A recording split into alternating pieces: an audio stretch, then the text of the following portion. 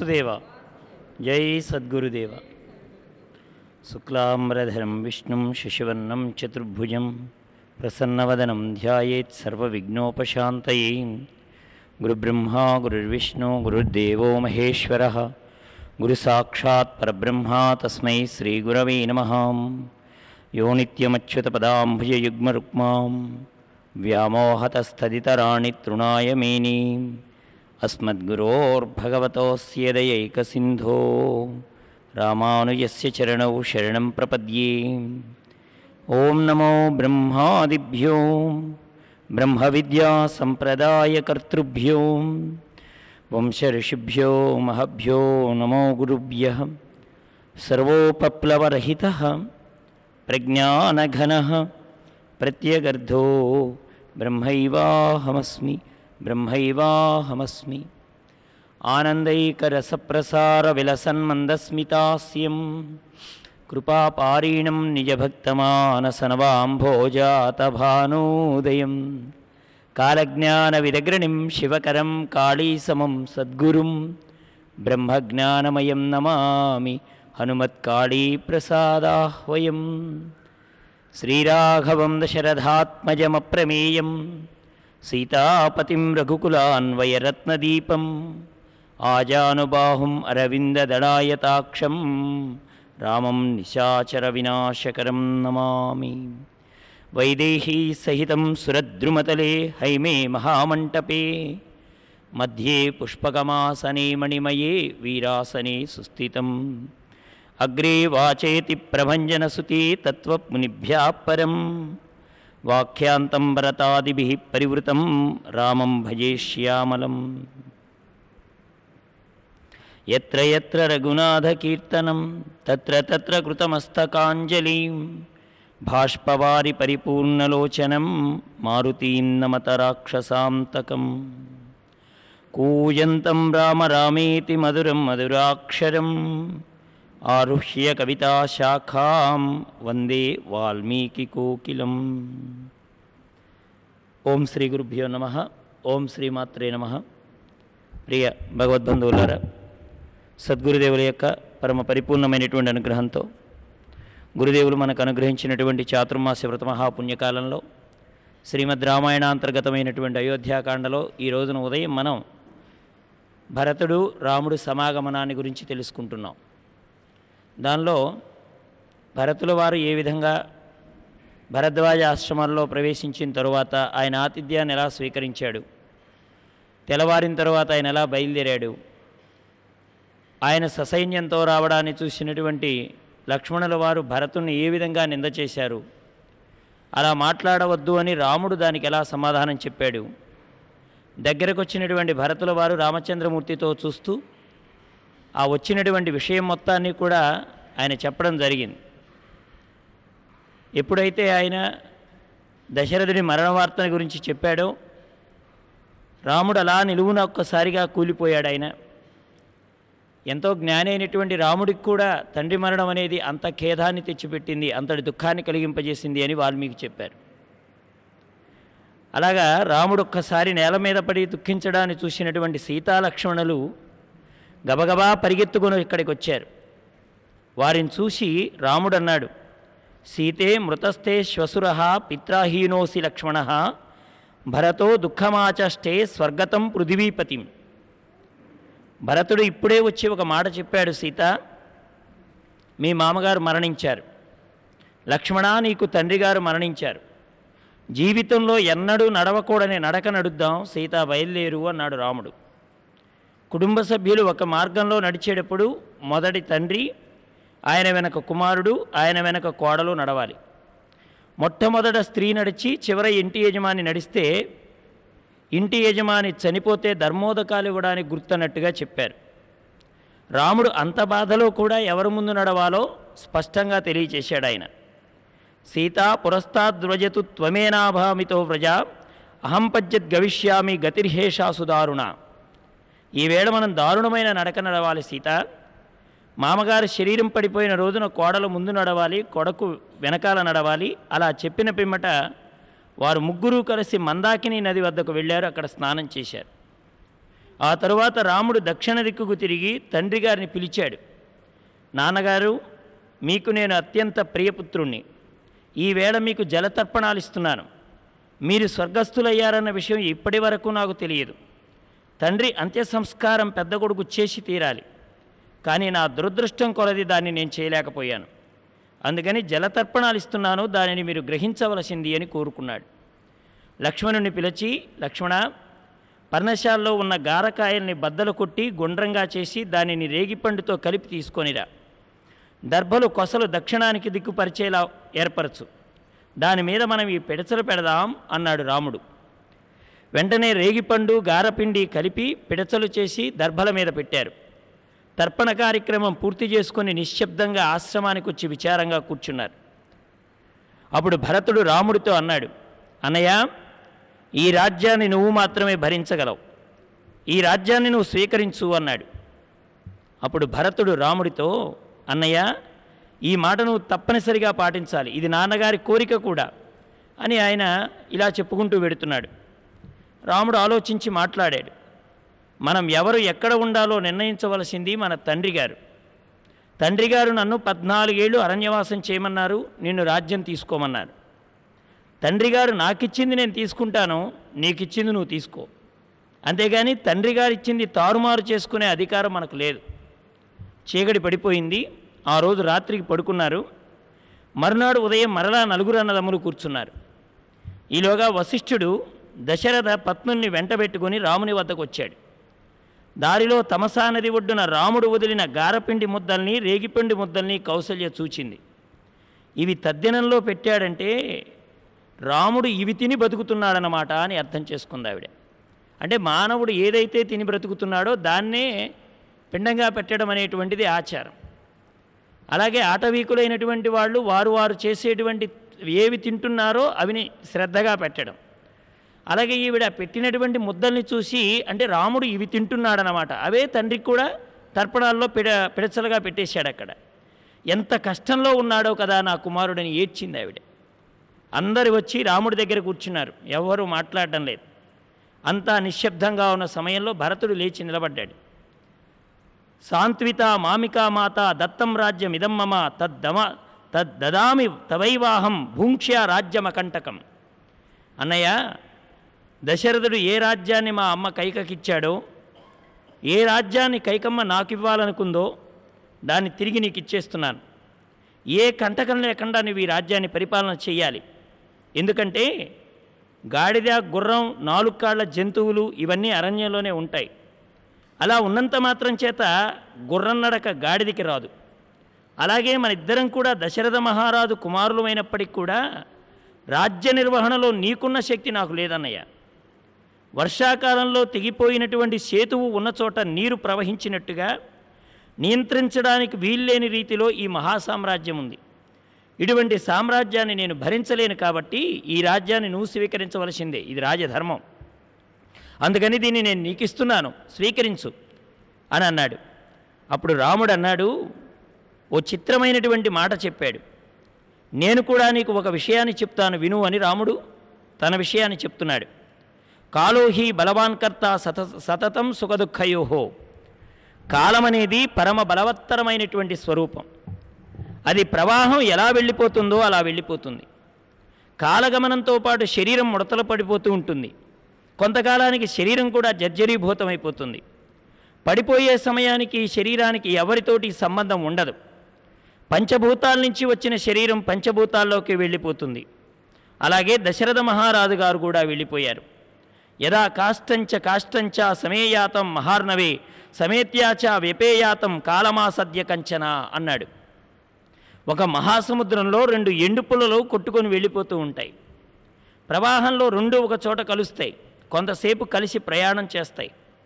తరువాత పుల్లలు విడిపోయి చెరొక వైపుకు పోతాయి. తనెవరో తెలియదు. ఓ తల్లిదండ్రుల కడుపున పుట్టాడు, పెద్దవాడయ్యాడు.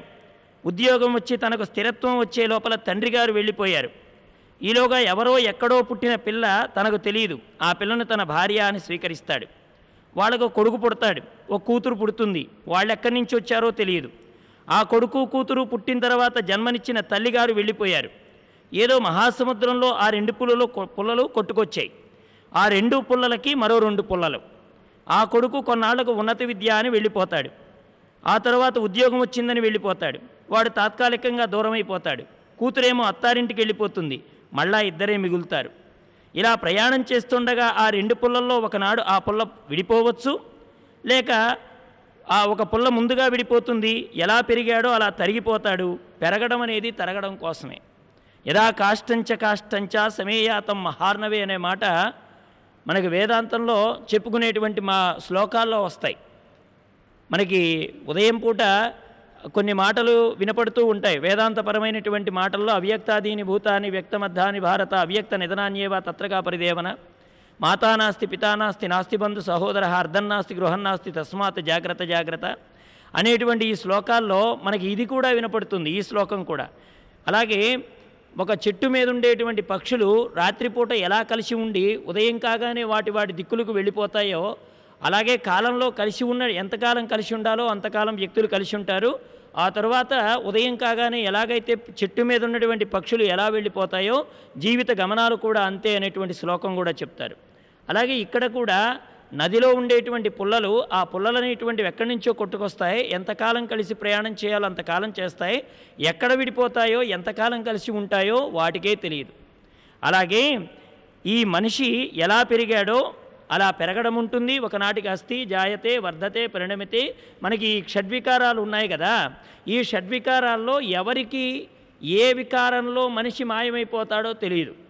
కొంతమంది గర్భంలోనే వెళ్ళిపోతారు, కొంతమంది బాల్యంలోనే వెళ్ళిపోతారు, ఇంకొంతమంది యవ్వనంలో వెళ్ళిపోతారు. ఇవన్నీ కూడా ఏ పరిణామంలో ఏది జరుగుతుందో కూడా మానవుడు ఊహించలేదు. పోనీ ఈ పరిణామాలన్నీ దాటుకొని వెళ్ళిన వాడేమైనా స్థిరంగా ఉంటాడా అంటే అతడికి కూడా ఒకనాటికి వెళ్ళిపోవడం అనేటువంటిది ఉంటుంది. ఎలా వచ్చాడో అలాగే మానవుడు వెళ్ళిపోవడం అనేది సహజమైనటువంటి ప్రక్రియ. అలాగే ఈ విషయాన్ని మానవుడు చాలా జాగ్రత్తగా గుర్తుపెట్టుకోవాలి భరత.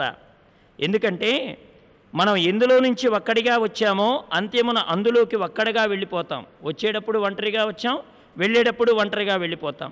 వెంట వచ్చేవాళ్ళు ఎవరూ ఉండరు. ఎంత ఎంత ఏడ్చినా ఎంతవరకు వస్తారు అంటే ధనంచ భూమౌ పశువచ్చ గోష్ఠే నారిగృహద్వారి జనశ్మశాని దేహచ్చితాయాం పరలోక మార్గే కర్మానుగోగచ్చతి జీవయేకః అని అన్నీ ఇక్కడే వదిలిపెట్టిపోతున్నాడు. ఏవి తను ఈ శరీరంతో ఆచరించినటువంటి పుణ్యకర్మలు పాపకర్మలు ఉంటాయో అవే దారిబద్ధంగా తీసుకొని వెడుతున్నాడు. అలాగే దశరథ మహారాజు యజ్ఞయాగాదులను చేసి పుణ్యాన్ని మూటగట్టుకుని స్వర్గానికి వెళ్ళిపోయాడు. ఆయన వెళ్ళిపోతున్నవాడు ధర్మం తెలిసి ఉన్నవాడు కనుక రాగద్వేషాలకు అతీతంగా సత్యమునందు నిలబడ్డాడు మా తండ్రి గారు. ఆ సత్యమునకు కట్టుబడిన వాడై ఏ వరాల్ని ఇచ్చాడో ఆ వరాల ప్రకారం రాజ్యం నీకిచ్చాడు తండ్రి గారు. అందుకని నువ్వు రాజ్యం పుచ్చుకోవాలి. దశరథ మహారాజు వెళ్ళిపోయిన తర్వాత మనం పెట్టుకున్న ప్రేమల చేత ఆయన మాటల్ని తిరస్కరించామనుకో ఆయనని సత్యమునందు నిలిపినట్లవుతుందా? ఆయన మాటల్ని మనం పాటించినట్లవుతుందా? ఏవం భార్యచ్చ పుత్రచ్చ జ్ఞాతయచ్చ ఘనానిచ సమేత్య వ్యవధావంతి ధ్రువోహేషం వినాభవ. ఎన్ని సంపాదించినా అన్నీ శరీరంతోనే వెళ్ళిపోతాయి. దశరథ మహారాజు ఒక మాట పెట్టి వెళ్ళిపోయారు. అందుకని దానిని ఇప్పుడు మార్చడం కుదరదు. నువ్వే రాజ్యాన్ని అనుభవించాలి. రాముడు చెప్పిన మాటలు విని అక్కడ వాళ్ళందరూ ఇంకేం మాట్లాడలేకపోయారు. రాముణ్ణి ఎలా ఒప్పించి అయోధ్యకు తీసుకెళ్లాలో వారికి అర్థం కాలేదు. అప్పుడు భరతుడు ఓ కొత్త కోణాన్ని ఆవిష్కరించాడు. అన్నయ్య, సభాముఖంగా నాన్నగారిని నిందించాలని నా ఉద్దేశం కాదు, కానీ తండ్రిని నిందించేంత దుర్మార్గుణ్ణి కాను. ఎందుకంటే తండ్రిని నిందిస్తే రాముడు అంగీకరించడని భరతుడికి తెలుసు. యథార్థానికి రాజ్యం అడిగినందుకు నా తల్లిని చంపాలనుకున్నానన్నయ్య. అమ్మను చంపితే ఒక మాతృఘాతుణ్ణి అని నువ్వు నాతో మాట్లాడవని నేను అమ్మను చంపలేదు. కానీ తండ్రి గారు ఒక పొరపాటు చేశారన్నయ్య. అంతకాలే హి భూతాని ముహ్యంతీతి పురాశ్రుతి రాజ్ఞైవం కుర్వతాలోకే ప్రత్యక్షం సాశ్రుతి కృత. మరణకాలం దగ్గర పడిపోతుంటే బుద్ధి విపరీత తత్వాన్ని పొందుతుంది అంటారు. బహుశా దశరథ మహారాజు గారికి కూడా అలా విపరీత బుద్ధి పుట్టిందేమో అనుకుంటున్నాను. అందుచేతనే తండ్రి గారు ఒక పొరపాటు పని చేశారు. ఇంతకాలం జ్యేష్ఠుడి పరిపాలించవలసిన రాజ్యాన్ని ధర్మం తప్పి సాంప్రదాయాన్ని మార్చే అధికారం నాకు లేదు అని చెప్పడాన్ని మానేసి ధర్మాన్ని మార్చాడు నాన్నగారు. పెద్దవానికి ఇవ్వవలసిన రాజ్యాన్ని చిన్నవాడికి ఇచ్చాడు. దానివల్ల రామా రామా అంటూ మరణించాడు. అన్నయ్య, పుత్రుడన్నవాడికి ఒక లక్షణం ఉంటుందన్నయ్య. పితుర్హి సమితీక్రాంతం పుత్రోయా సాధుమన్యతే తదపత్యం మతంలోకే విపరీత మతోన్యథా. ఒకవేళ తండ్రి గారు ఏదైనా చెయ్యకూడని పొరపాటు చేస్తే దాన్ని కుమారుడు సరిదిద్దాలి. మంచి పని చేస్తే అభినందించి కీర్తి తేవాలి. పెద్దవారికి ఇవ్వవలసిన రాజ్యాన్ని తండ్రిగారు చిన్న కుమారుడికి ఇవ్వడం ద్వారా పొరపాటు చేశారు దశరథ మహారాజు. ఇప్పుడు నువ్వు ఆ పొరపాటుని సరిదిద్ది రాజ్యాన్ని నువ్వు పుచ్చుకొని నువ్వు రాజ్యాన్ని పరిపాలన చేయాలి. అప్పుడు నాన్నగారు సంతోషిస్తారు. కానీ నువ్వు ధర్మం అంటూ నువ్వు ఒక పొరపాటు చేస్తున్నావు. క్షత్రియుడికి రాజ్యపాలన చేయాలనే సహజ ధర్మం ఒకటి ఉంది. కానీ నువ్వు రాజ్యపాలన మానేసి తాపసవృత్తిని అవలంబిస్తానంటున్నావే. ఎన్నో ధర్మాలు తెలిసిన నీవు క్షాత్రధర్మాన్ని విడిచిపెట్టి తాపస ధర్మాన్ని స్వీకరించావే. ఇది పొరపాటు కాదా అన్నయ్య? ఆశ్రమాలన్నింటిలో గృహస్థాశ్రమం గొప్పది కదా. నువ్వు గృహస్థాశ్రమంలో ఉండి మిగిలిన ఆశ్రమాల్లో ఉండేవారికి ఇంత అన్నం పెట్టాలి. గృహస్థాశ్రమంలో ఉండి క్షాత్రధర్మాన్ని నిలబెట్టాలి. మన రాజ్యాన్ని కాపాడాలి. తండ్రి గారు చేసిన ఈ పొరపాటుని సరిదిద్దాలి. అప్పుడు కదా కొడుకని అనిపించుకోవడానికి నిజమైన అర్హత. అందుకని నువ్వు తిరిగి అయోధ్యకు రావాలన్నయ్యా అన్నాడు. ఈ మాటలు వినడానికి అన్ని లోకాల నుండి దేవతలు వచ్చి నిలబడ్డారటండి, రాముడు భరతుడు మధ్య జరిగేటువంటి సంవాదాన్ని వినడానికి. ఎందుకంటే ఎవరు ఏ వైపు నుంచి ఏ కోణంలో మాట్లాడితే ఇది ధర్మమే సుమా అనిపించేటట్లుగా ఉంటుంది ఇద్దరి వాదన. భగవంతుడు భాగవతోత్తముడి మధ్య జరిగిన సంవాదాన్ని వినడానికి అక్కడ గంధర్వులు, యక్షులు, ఋషులు, రాజర్షులు మొదలైన వాళ్ళు వచ్చి ఆకాశంలో నిలబడ్డారు. ఒకరి మీద ఒకరు ఎత్తు చెప్పి నాకు రాజ్యం కావాలంటే నాకు రాజ్యం కావాలని కొట్టుకు చచ్చేవాళ్ళని చూశారే కానీ రాజ్యం నీదే నీదే అని వాదించుకోవాలని చూడడం మొట్టమొదటిసారి. ఎందుకంటే ఇంద్రుడి సింహాసనం దగ్గర నుంచి ఈ పదవి వ్యామోహం, అధికార వ్యామోహం, సింహాసనం మీద కొట్లాట అనేటువంటిది కనబడుతూ ఉంది సహజంగా, అన్ని లోకాల్లో ఉన్న విషయమే. కానీ ఇక్కడ విచిత్రం ఏమిటంటే రాజ్యం నీదంటే నీదంటున్నారు, అది విచిత్రం. నాది నాదనేవాడిని చూశామే కానీ నీది నీదనేవాడిని ఇక్కడే చూస్తున్నారు. ఎక్కడైనా వస్తే చాలు పట్టుకుపోదాం అనుకునేవాడు కోకోలలుగా కనిపిస్తూ ఉంటే నీదేనన్నయ్య అంటే అన్నయ్య పుచ్చుకోడు, నీదే తమ్ముడు అంటే భరతుడు పుచ్చుకోడు. ఇది ఎక్కడ? ఇది పరస్పర వైరుధ్యం కలిగినటువంటి సంఘటన. ఇది ఎక్కడా చూడనటువంటిది. అందుకని దేవతలు సైతం అక్కడికి వచ్చారు. ఒకళ్ళ మీద ఒకళ్ళు ధర్మశాస్త్రం చెప్పి రాజ్యం నాకు రాకూడదు అంటున్నారు. ఇద్దరూ చెప్పే మాట సారాంశం ఏంటంటే తండ్రిని గౌరవించాలంటున్నారు. భరతుడు చెప్పినా తండ్రిని గౌరవించాలంటున్నాడు. తండ్రి పొరపాటు చేశాడన్నయ్య, సరిదిద్ది తండ్రి గారిని గౌరవ స్థానంలో నిలబెట్టాలని భరతుడు అంటున్నాడు. ఇక్కడ రాముడేమో తండ్రి గారు ఇచ్చిన మాట ప్రకారం, ఆ సత్యవాక్కు ప్రకారం నాకు అరణ్యాలు ఇచ్చేశాడు నాన్నగారు, నీకు అయోధ్య ఇచ్చేశాడు, ఇది ధర్మం, నాన్నగారి గౌరవం ఇలా అయితేనే నిలబడుతుందంటారు రామచంద్రమూర్తి గారు. ఇది చాలా విశేషమైనటువంటి విషయం. రామభరతుల్ని చూసి ఏమి కొడుకుల్ని కన్నాడు రా దశరథుడని పొంగిపోయారటండి దేవతలు. వాళ్ళు కూడా అనుకున్నారు ఇలాంటి కుమారులు కలిగితే ఇంకంతకంటే ఏం కావాలి. అప్పుడు రాముడు, భరత నీకు రహస్యం చెప్తాను విను. పురాభ్రాత పితానహ సమంతరం తే సముద్వహాన్ మాతామహే సమస్రౌషి రాజ్యశుల్కమనుత్తమం. దశరథ మహారాజు కైకేయిని వివాహం చేసుకునే ముందర నీ తాతగారైనటువంటి కేకేయరాజు అశ్వపతి గారికి ఓ మాట ఇచ్చాడు. కైక కడుపున పుట్టేవాడికే రాజ్యమిస్తానని నాన్నగారు ప్రమాణం చేశారు. ఈ విషయం వశిష్ఠుడికి సుమంత్రుల వారికి కూడా తెలుసు. కావలసి వస్తే వాళ్ళని అడుగు. ఆ మాట ప్రకారం రాజ్యం నీకు వస్తుంది. పైగా అమ్మ కైకమ్మ వరాలను అడిగింది. ఆ 2 వరాల చేత నాన్నగారు బద్ధులయ్యారు. మనం పుట్టకముందే నాన్నగారు కైకమ్మకు పుట్టబోయే వాణిని పట్టాభిషిక్తుణ్ణి చేస్తానని మాట ఇచ్చారు. అది ఇప్పుడు జరిగింది కాదు, మనం పుట్టకముందరే జరిగింది. కాబట్టి ఏ వైపు నుంచి చూసినా రాజ్యం నీకే వస్తుంది భరత. ఇదిలో నాన్నగారు చేసిన పొరపాటు కానీ దానిని నేను దిద్దవలసిన అవసరం కానీ నాకు కనిపించడం లేదు. పైగా ఈ మాటలన్నీ విన్న భరతుడు ఇక మాట్లాడలేకపోయాడు. అప్పుడు రాముడు భరతుడి మీద చెయ్యేసి, త్వం రాజా భరత భవస్వయం నరాణాం వన్యానామహిమపి రాజాన్ మృగాణాం. భరత, నువ్వు అయోధ్యా పట్టణానికి వెళ్ళు. ప్రజలందరికీ నువ్వు రాజుగా ఉండి శ్వేతఛత్రం కింద కూర్చొని పరిపాలన చెయ్యి. నేను అరణ్యంలోకి వెళ్ళి చెట్టు క్రింద కూర్చొని మృగాల్ని పరిపాలన చేస్తాను. పరిపాలన మనం ఇలా పంచుకుందాం. రాజ్యంలో నరులు నీవాళ్ళు, దండకారణ్యంలో మృగాలు నావాళ్ళు. కాబట్టి ఇక నుంచి నువ్వు అయోధ్య పట్టణానికి తిరిగి వెళ్ళు అన్నాడు రామచంద్రమూర్తి. అప్పుడు దశరథుడు మంత్రుల్లో ఒకరైనటువంటి జాబాలితో, రామా, నువ్వు చాలా విచిత్రమైనటువంటి మాటలు మాట్లాడుతున్నావు. దశరథుడు కాముకతతో తన వీర్యాన్ని కౌసల్య యందు ప్రవేశపెట్టాడు. మీ అమ్మైనటువంటి కౌసల్య కాముకతతో దశరథ మహారాజు నుండి ఆ వీర్యాన్ని పుచ్చుకొని ఆ శుక్లాన్ని తన శోణితంతో కలిపింది. తనంత తానుగా ఆమెకు ప్రకృతి సిద్ధమైన పరిణామంగా గర్భం ఏర్పడింది. అందులో నుంచి నువ్వు పుట్టావు. ఎవరికి తల్లి, ఎవరికి తండ్రి, తల్లి ఏమిటి, తండ్రి ఏమిటి, పిచ్చి భక్తిని పెంచుకున్నావు నువ్వు. నాన్నెవరు, అమ్మెవరు, పుట్టిన ప్రతి ప్రాణి తనంత తాను వెళ్ళిపోతుంది. వెళ్ళిపోయిన తరువాత ఈ అమ్మతనాలు నాన్నతనాలు ఉంటాయా? ఉండవు. ఆ ప్రాణి ఎవరో నువ్వెవరో. చనిపోయిన వాడిని పట్టుకుని ఏడిస్తే వాళ్ళు మాట్లాడతారా? ఇక వెళ్ళిపోయాక కూడా వెళ్ళిపోయిన వాడి మాట గౌరవం ఏమిటయ్యా? వెళ్ళిపోయిన వాడితో వెళ్ళిపోయిన వాడి మాట కూడా వెళ్ళిపోయినట్టే. అంతేగాని ఇంకా సత్యము ధర్మం అంటావేంటి? పైగా పితృకార్యం అంటావు, మా నాన్నగారు అంటావు, ఊర్ధ్వలోకాల్లో ఉన్నారంటావు, సత్యంతో ప్రవర్తించాడంటావు, ధర్మంతో ప్రవర్తించాడంటావు, ఎవరికో మాట ఇచ్చాడంటావు. ఏమిటి ఈ పిచ్చి మాటలు? ఈ పితృకార్యాలు తదితరాలు అన్నీ మిథ్య. ఇదంతా మెట్ట వేదాంతం. ఇవన్నీ పక్కన పెట్టాలి. ఎవడో ఎక్కడో ఉంటే ఇక్కడ అన్నం పెడితే కడుపు నిండినట్టు ఈ తద్దినాలేంటి? ఈ అల్లరేమిటి? దశరథ మహారాజుకు మాట ఇచ్చాననడం ఏమిటి? 14 సంవత్సరాలు అడవిలో కూర్చోవడం ఏమిటి? ఎవరికి ఎవరు వారు అనుభవించాలి. ఇది కర్మ సిద్ధాంతం. చక్కగా రాజ్యానికి రావాలి, పట్టాభిషేకం చేసుకొని రాజ్య పరిపాలన చేస్తూ సుఖంగా ఆనందాన్ని అనుభవించు అన్నాడు. ఈ మాటలు విన్నటువంటి రాముడికి చాలా కోపం వచ్చింది. కళ్ళు ఎర్రబడ్డాయి. జాబాలి, నువ్వు చెప్పినదే సత్యమైతే అసలు జీవకోటికి ప్రవర్తన అనేది ఉండదు. నీ మాటల ప్రకారం ఎవడి ఇష్టం వచ్చినట్టు వాడు ప్రవర్తించవచ్చు. ఒక వ్యక్తి ప్రవర్తనని బట్టి అతని గొప్పతనం అంచనా వేయబడుతుంది.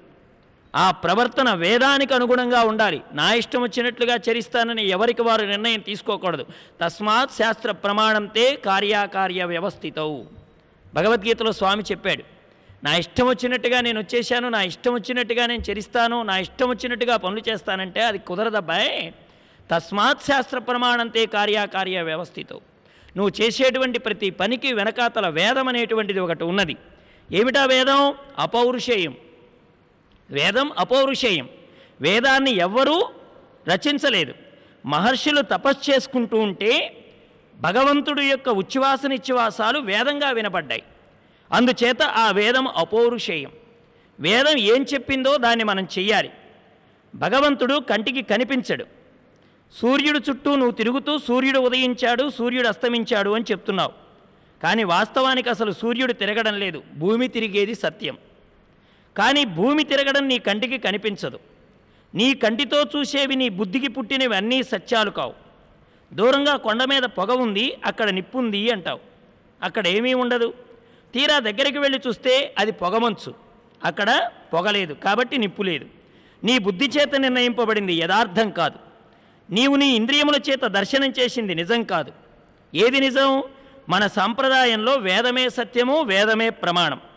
దేవుడు లేడన్నవాడు కాదు నాస్తికుడు, వేదము ప్రమాణము కాదన్నవాడు నాస్తికుడు. వేదవచన ప్రకారం ఇహలోకంలో 100 క్రతువులు చేసిన వాడు ఇంద్ర పదవిని పొందారు. ఇక్కడ పుణ్యాలు చేసిన వాళ్ళు ఊర్ధ్వలోకాల్ని పొందారు. ఇక్కడ పాపాలు చేసిన వారు హీనయోనుల్లోకి వెళ్ళిపోయారు. ఇక్కడ తద్దినం పెడితే సూక్ష్మ రూపంలో పితృలోకంలో ఉండేవారికి కడుపు నిండుతుందని వేదం చెప్తుంది. ఈ విషయం నీ బుద్ధికి తోచడం లేదు. అంత మాత్రం చేత అది అబద్ధమా? నువ్వు చాలా పొరపాటు మాట మాట్లాడావు. నీలాంటి నాస్తికుణ్ణి, పనికి మాలిన వాడిని, ప్రవర్తన తెలియని వాడిని దశరథ మహారాజు ఎలా చేర్చుకున్నారు? ఏ సత్యాన్ని వేదం చెప్తుందో, ఏ సత్యాన్ని ఆశ్రయించి లక్ష్మి ఉన్నదో, ఏ సత్యాన్ని ఆశ్రయించి ఈ సమస్త బ్రహ్మాండాలు నిలబడ్డాయో అటువంటి సత్యమునకు ఆధారమైనటువంటి వేదాన్ని తృణీకరించి మాట్లాడుతున్నావే, నీ వంటి వాణ్ణి మంత్రిగా దశరథ మహారాజు ఎలా చేర్చుకున్నారు? నాకు ఈవేళ దశరథ మహారాజును చూస్తే జాలేస్తుంది. నీలాంటి నాస్తికుణ్ణి, వేదం కాదన్నవాణ్ణి, వేద ప్రమాణం తిరస్కరించిన వాణ్ణి ధర్మబద్ధమైన రాజ్య పరిపాలన చేయవలసిన మా నాన్నగారు ఎలా పక్కన పెట్టుకున్నారు? ఈ మాటలు వినేటప్పటికీ జాబాలి గడగడా వణికిపోయాడు. అప్పుడు జాబాలి రాముడితో, మహాప్రభో, నా బుద్ధి అది కాదు. నేను వేదాల్ని తిరస్కరించిన వాణ్ణి కాదు. కానీ ఏదో ఒక వాదం చెప్తే మీరు రాజ్యానికి తిరిగి వస్తారేమోనని నా ఆలోచన అని చెప్పాడు. అయినా రాముడి కన్నుల్లో కనబడ్డ ఎర్రదనం తగ్గలేదు. రాముడి కోపాన్ని వశిష్ఠుల వారు గ్రహించారు. ఒక్కసారి బ్రహ్మాండాలు ఎలా ఏర్పడ్డాయో చెప్పాడు. బ్రహ్మ ఏర్పడడం, ఈక్ష్వాకు వంశం ఏర్పడడం అన్నీ చెప్పాడు. రామా, ఈ వంశంలో ఎప్పుడూ జ్యేష్ఠుడే రాజవుతున్నాడు. తండ్రి గారి మాట పాటించి అరణ్యానికి వచ్చావని నువ్వు చెప్తున్నావు. తండ్రి సర్వకాలాల యందు పూజనీయుడే, దానిని నేను కాదనడం లేదు. కానీ తండ్రి ఎలా గొప్పవాడో సర్వకాలాల యందు తల్లి కూడా అంత గొప్పది కదా. మరి నీ తల్లి ఇప్పుడు ఇక్కడికి వచ్చి నిన్ను వెనక్కి రమ్మని చెప్తోంది కదా. కైకతో సహా 3 తల్లులు వచ్చి నిన్ను అయోధ్యకు రమ్మని చెప్తున్నారు కదా. తండ్రి మాట ఎంత గొప్పదో తల్లి మాట కూడా అంతే గొప్పది కదా. అందుకని నువ్వు వెనక్కి రావాలి. మరొక ధర్మ సూక్ష్మం నీకు చెప్తాను. తండ్రి కేవలం వీర్యప్రదాత. తల్లి క్షేత్రాన్నిచ్చి కడుపులో బిడ్డని పెంచుతుంది. బయటికి వచ్చిన తరువాత శరీరాన్ని తల్లిదండ్రులు ఇద్దరూ కలిసి పెంచుతారు. మళ్ళీ ఈ శరీరంలోకి రావలసిన అవసరం లేకుండా జ్ఞానాన్ని ఒక గురువు మాత్రమే ఇవ్వగలడు. అటువంటి గురువు యథార్థానికి తల్లిదండ్రుల కన్నా గొప్పవాడు. నేను నీకు నీ తండ్రి దశరథ మహారాజుకి గురువుని. అందుచేత నేను ద్విగుణీకృతమైన ప్రాముఖ్యత కలిగిన వాణ్ణి. నేను చెప్పేది కొంచెం విను. నువ్వు తిరిగి వచ్చి రాజ్యాన్ని స్వీకరిస్తే ధర్మము తప్పిన వాడివి ఎంతమాత్రమూ కావు. అందుచేత నువ్వు వెనక్కి రావలసింది అన్నాడు వశిష్ఠుల వారు కూడా. దానికి రాముడు, మహానుభావ, మీరు చెప్పింది యథార్థమే. మా తండ్రి గారు ఒక మాట చెప్పి వెళ్ళిపోయారు. ఆయనకు నా మీద నమ్మకం ఉంది. ఆయనకు కైకకిచ్చిన వరం నిజం కావడం నా చేతుల్లో పెట్టి వెళ్ళిపోయాడు మా నాన్నగారు. అందుకని ఇప్పుడు నేను అరణ్యానికి వచ్చాను. నేను వెనక్కి రావడం ధర్మంలో ఒక భాగమే కావచ్చు. కానీ నా తండ్రి గారిచ్చిన వరం ఎందుకు పనికిరాంది అయిపోతుంది కదా. అమ్మ ఒక సంచి లాంటిది. అందులో ఏదో ఒక విలువైన వస్తువు ఉన్నప్పుడే ఆ సంచికి గౌరవం. తల్లి అనబడే శరీరానికి గొప్పతనం తన తండ్రి శరీరం నుండి ప్రవేశింపబడిన తేజస్సు వల్ల వచ్చింది. ఆ తేజస్సు తండ్రి ప్రవేశపెట్టడం తరువాత దాన్ని తల్లి భరించడం చేతే శిశువు వచ్చాడు. అలా వచ్చిన శిశువు పెరిగితే కదా గురువు జ్ఞానం చెప్పేది. అందుకని మూలము తండ్రి. అటువంటి తండ్రి మాట చెడిపోకూడదు. అందుకని నేను మా తండ్రి మాటను అతిక్రమించలేను అని రామచంద్రమూర్తి చెప్పాడు. ఎందరు ఎన్ని చెప్పినా అంతకు పై మాటలో రాముడి మాట ఉంటుంది. అందుచేత ఈ పరిస్థితిని చూసి భరతుడికి ఎక్కడ లేని ఉక్రోషం వచ్చిందండి. ఒకసారి మనము నాస్తిక సిద్ధాంతాన్ని దాని ఖండితాన్ని కనుక చూస్తే జాబాలి మహర్షి చెప్పినటువంటి మాటల్లో రామ చదువులేని వాడివలే ఇలా మాట్లాడుతూ హేతువాదం తెలియని వాడిలాగా మాట్లాడుతున్నావు వినమని ప్రారంభం చేశాడు. ఒక్కసారి జాబాలి వాదాన్ని మనం చూస్తే ఎవరు ఎవరికి బంధువు, ఎవడి వల్ల ఎవడికి ఏం జరుగుతోంది, ఎవడికి వాడు పుడుతున్నాడు, కొంతకాలం అయ్యాక పోతున్నాడు, ఎవరికి ఎవడితో సంబంధం లేదు, పొరుగురు వెడుతూ ఒక రాత్రి ఒక చోట బస చేసి మరునాడు నిద్రలేచి వెళ్ళిపోతాం కదా, ఆ రాత్రి విడిదికి మనకి సంబంధం లేనట్టే ఈ జన్మతో ఇంతటితో సరి. దాన్ని మనం ఎందుకు పట్టించుకోవాలి? మీ తండ్రి గారు దేహంతో లేరు కదా. ఇది జాబాలి చెప్పిన మాట. ఓసారి దానికి రాముడు చెప్పిన మాటని చూస్తే రామాయణంలో ఏక పాలయతే లోకం ఏక పాలయతే కులం మధ్యేత్యోకోహినిరయే ఏకస్వర్గే మహీయతే అని చెప్పాడు రాముడు. అంటే పుట్టేది ఒకరిగా పుట్టిన 10 మందిని ఆనంద పెడితేనే జీవితం. ఒక్కడిగా వచ్చినా నేను ఒక్కడిగా వచ్చాను ఇష్టం వచ్చినట్లు చరిస్తాను అనడం కాదు. ఈ పుట్టేది ఒకడిగా పుట్టినా కానీ 10 మందిని ఆనంద పెట్టేవాడిగా ఉండాలి. పోయేటప్పుడు 10 మందికి దుఃఖాన్ని కలిగించేవాడిగా ఉండాలి. మన జీవితం ఎలా ఉండాలంటే మన పుట్టుక 10 మందికి ఆనందం కావాలి. ఫలానా వాడు పుట్టాడురా అంటే దానివల్ల ఒక ఖ్యాతి రావాలి. కనీసం ఫలానా వాడు గొప్పవాడు రా అనే పేరు తెచ్చుకోవాలి. మనం వెళ్ళిపోయిన తర్వాత ఫలానా వాడు అయ్యో శరీరం విడిచిపెట్టి వెళ్ళిపోయాడే అని ఒక 4 హృదయాలైనా దుఃఖించగలిగి ఉండాలి. పోయేటప్పుడు ఇలాగా వచ్చేటప్పుడు ఇలాగా ఉంటున్నాడు. అందరూ ఒకలాగా పుట్టిన ఒకడు సామాన్యుడిగా ఉంటున్నాడు, ఒకడు చక్రవర్తి అవుతున్నాడు. వ్యక్తికి భేదం లేకుండా ఏ ఇద్దరూ లేరు. ఎవరో ఒకళ్ళు అన్నదమ్ములు నలుగురు ఒకే తల్లికి పుట్టినా వాళ్ళలో ఒక్కొక్కళ్ళలో ఒక్కొక్క భేదం.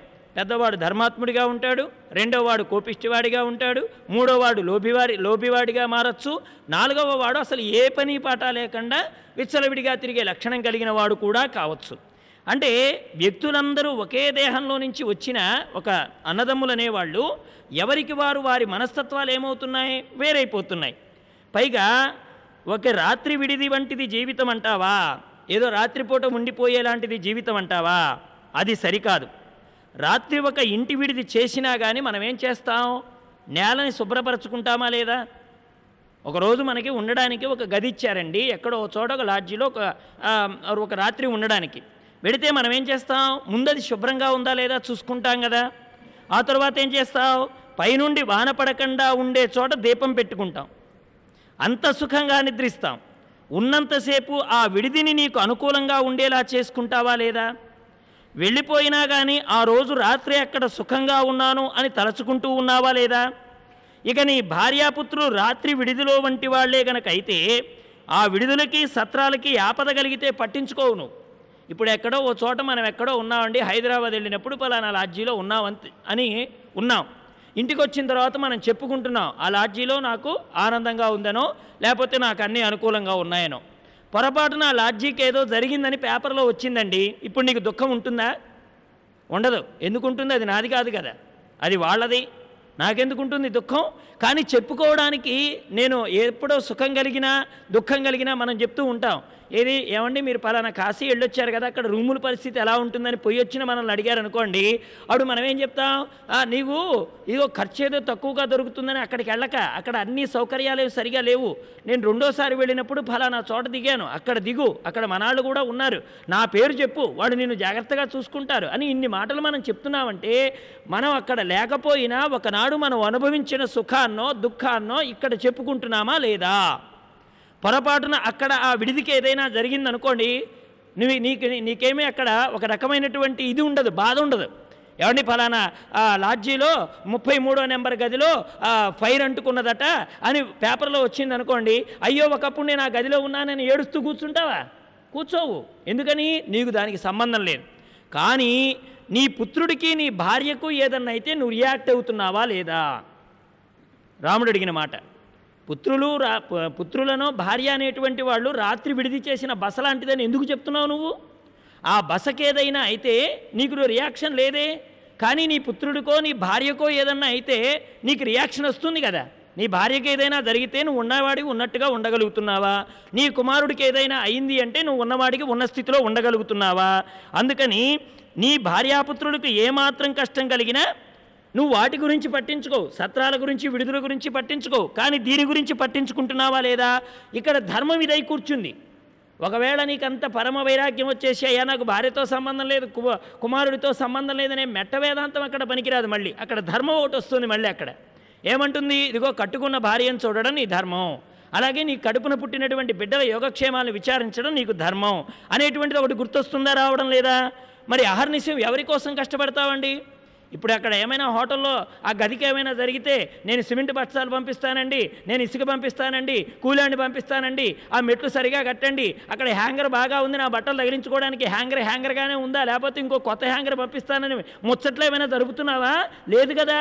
ఇక్కడ నీ భార్యాబిడ్డలకి ఏదైనా కష్టం కలిగితే డాక్టర్ దగ్గరికి వెళ్ళి డాక్టర్ కంటే ముందర ఆయన ప్రాణం నువ్వే తీసేస్తావు. ఏమండి ఏమైంది, ఏమండి ఏమైంది అని పాటికి 10 మాటలు వెళ్ళి అడుగుతావా లేదా? రక్తం కావాలా, నేను ఇస్తానంటావు. ఏదైనా పోయిందంటే అవయవాలు పోయాయని అన్నారనుకోండి, నీ కుమారుడిదే పోయిందనుకోండి, తండ్రి ఏమంటాడు? ఎక్కడో వస్తుంది కబురు చేయండి అనడు, నాది సరిపోతుందేమో చూడండి అంటాడు. అవునా కదా? ఎక్కడైనా ఇదే కదా జరుగుతుంది. మరి ఇప్పుడు దీన్ని ఏమంటావు? వ్యామోహం అంటామా? ఒకవేళ పట్టించుకోకుండా ఉంటే అది ధర్మం కాదని శాస్త్రం చెప్తుంది. మరి ఇలా పరిగెట్టడం అనేటువంటిది దేంతో పోలుస్తావు నువ్వు? అదేంటి? జీవితాలనేవి కేవలం శుక్లశోణితాలతో వచ్చి తల్లిదండ్రులు కేవలం సాంసారిక సుఖాలను అనుభవించడం కోసమే బిడ్డల్ని కంటున్నారు.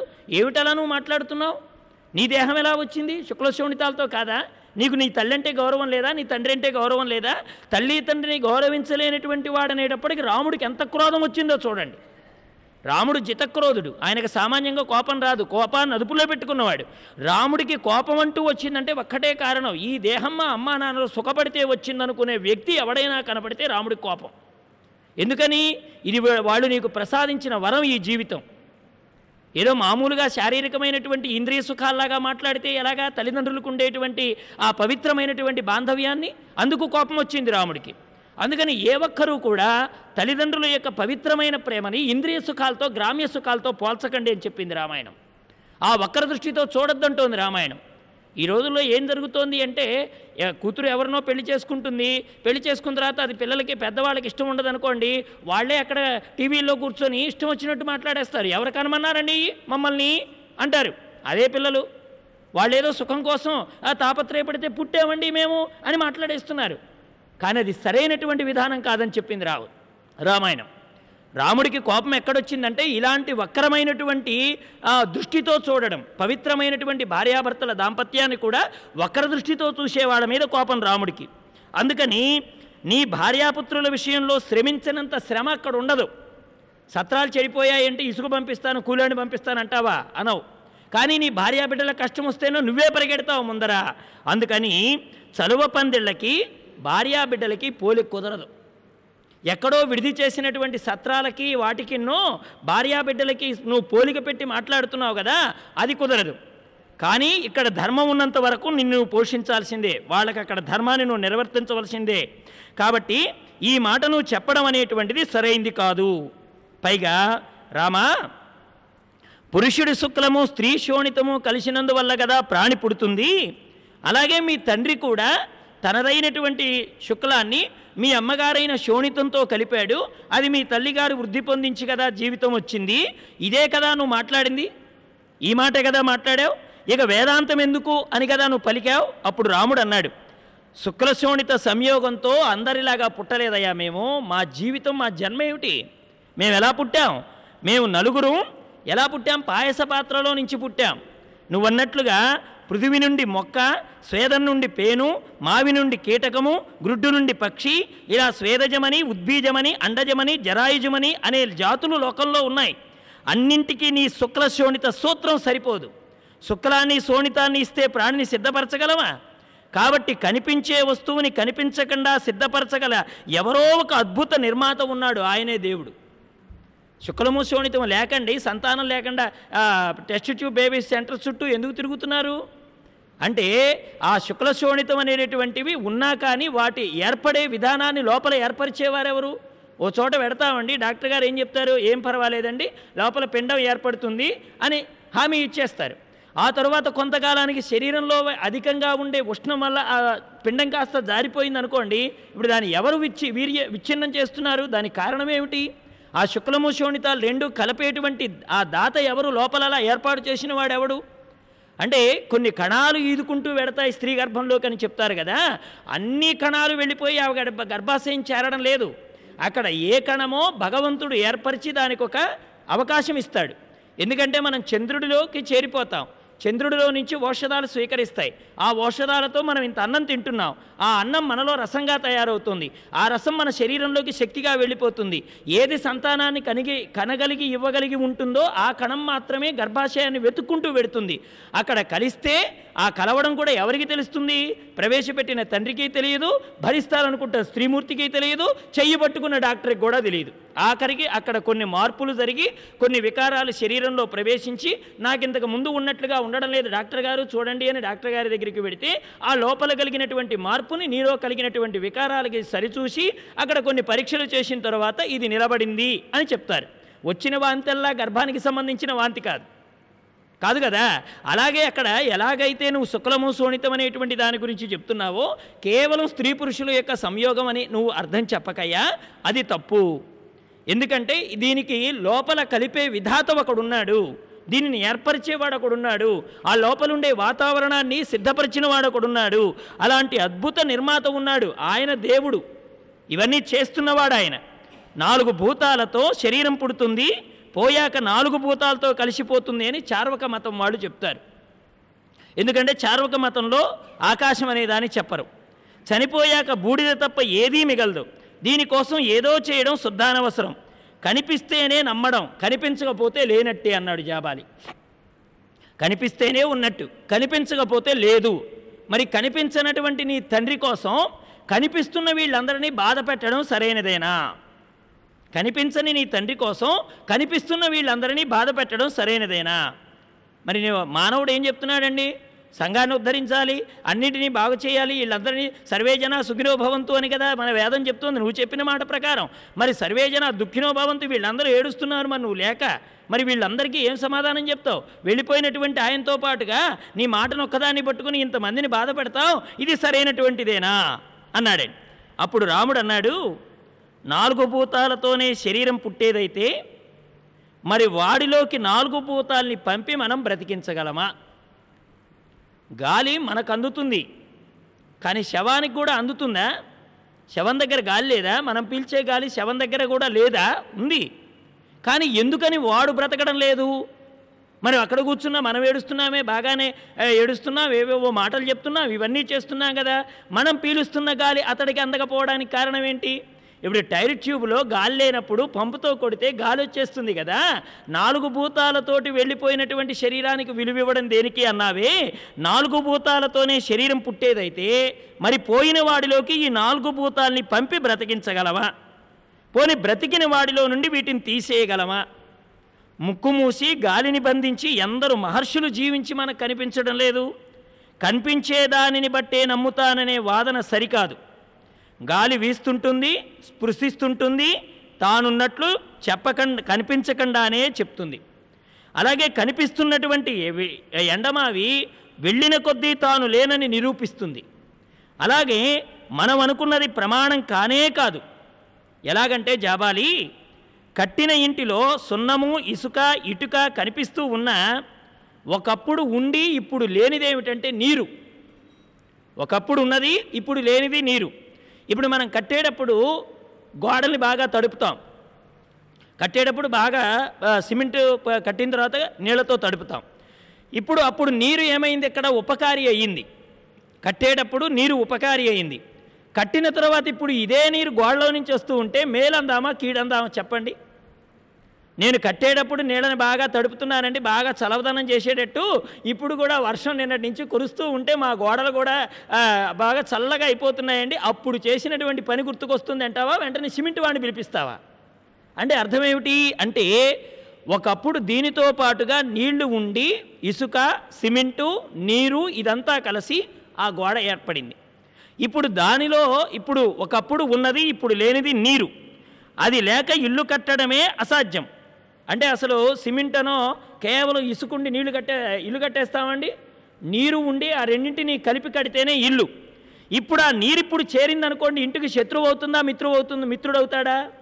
కట్టిన తరువాత ఇప్పుడు శత్రువు అవుతాడు. మళ్ళీ ఆ నీరు వచ్చి చేరితే మనం ప్రమాదం అంటున్నామే కానీ బాగుందండి మా ఇల్లు బాగా చలవ పందిరిలాగా ఉందని అనం మనం. అందుకని ప్రపంచ నిర్మాణ రీతి తెలిసిన వాడు కావాలి మాట్లాడడానికి. ఆ తెలిసిన వాడెవడు అంటే భగవంతుడు. ఆయన పంచభూతాలతో ప్రపంచాన్ని సృష్టించాడు. యమునలో నీరు ఆవిరై మేఘంగా నీరవుతుంది. నీరు కాగి ఆవిరై మళ్ళీ సముద్రానికే వస్తుంది. ఇలా పదార్థం పుడుతూ ఉంటుంది, నశిస్తూ ఉంటుంది, పుడుతూ ఉంటుంది, నశిస్తూ ఉంటుంది. చనిపోయే వాళ్ళు తిరిగి పుట్టకపోతే ఇక చనిపోయేందుకు మనుషులు ఎక్కడి నుంచి వస్తారు? అలాగే పుట్టేవారు పోవడం కూడా అలాంటిదే. ఇది ఒక చక్రం లాంటిది. దీనిని కాలచక్రము అని చెప్పారు మహాత్ములు. అందరూ పంచభూతాల కలయికతో పుట్టిన వస్తువులతో సమానమే అయితే ఒకే చెక్కతో చేయబడిన ఏనుగు, నెమలి, కుక్క బొమ్మలకి మధ్య చుట్టైకాలు లేనట్టుగా మనుషుల మధ్య కూడా అక్క, తమ్ముడు, చెల్లి వంటి అనుబంధాలు ఉండనే కూడదు. వీరందరికీ భార్యకు ఇంట్లో స్థానం వేరుగా ఉంటుంది. ఒకే చెక్కలో నుంచి తయారైనంత మాత్రాన వాడికి ఎటువంటి భేదాలు ఉండవు. ఒకే చెక్కలో నుంచి అనేక రకమైనవి తయారవుతూ ఉంటాయి. అలాగే మరి అక్కడ చెక్కలో నుంచి వచ్చిన వాడికి బాంధవ్యాలు లేదు కదా. ఈ మనుషులు కూడా బాంధవ్యాలు లేకుండా అలాగే ప్రవర్తిస్తామనడం సరిపోతుందా? ఇక్కడ కొన్ని బాంధవ్యాలు ఉన్నాయి, ఇక్కడ కొన్ని ధర్మాలు ఉన్నాయి. ఒకే చెట్టుకు పూచినటువంటి పూలన్నీ దైవ పూజకే వెళ్ళడం లేదు. ఒకే చెట్టు నుంచి పూలు తెస్తారండి. ఆ పూలని మార్కెట్లోకి వెళ్ళిన తర్వాత రకరకాల మంది కొనుక్కెడుతూ ఉంటారు. కొంతమంది ఇవే పూలని శవాల మీద చల్లడానికి తీసుకువెడతారు. కొంతమంది అవే గోతంలో పూలని భగవత్ సన్నిధానానికి సేవ కోసం తీసుకువెడతారు. అంటే మార్పు ఎక్కడొచ్చింది? వాటి యొక్క కర్మాచరణ ప్రకారం ఏది ఎక్కడకు చేరాలో అది భగవంతుడి చేతిలో ఉంటుంది. నేను శవం మీదకే వెళ్ళాలని పూలు కోరుకోలేదు, భగవంతుడి సన్నిధానానికే వెళ్ళాలని ఈ పూలు ఊహించలేదు.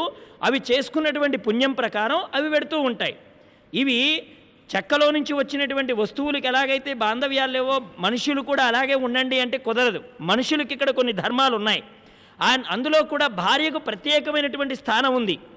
చూడండి, ఇక్కడ భార్యాభర్తలు ఇద్దరి మధ్య మామూలుగా చూస్తే పురుషుడు, స్త్రీ రెండే విభాగాలు ఉన్నాయి, పురుషుడు, స్త్రీ.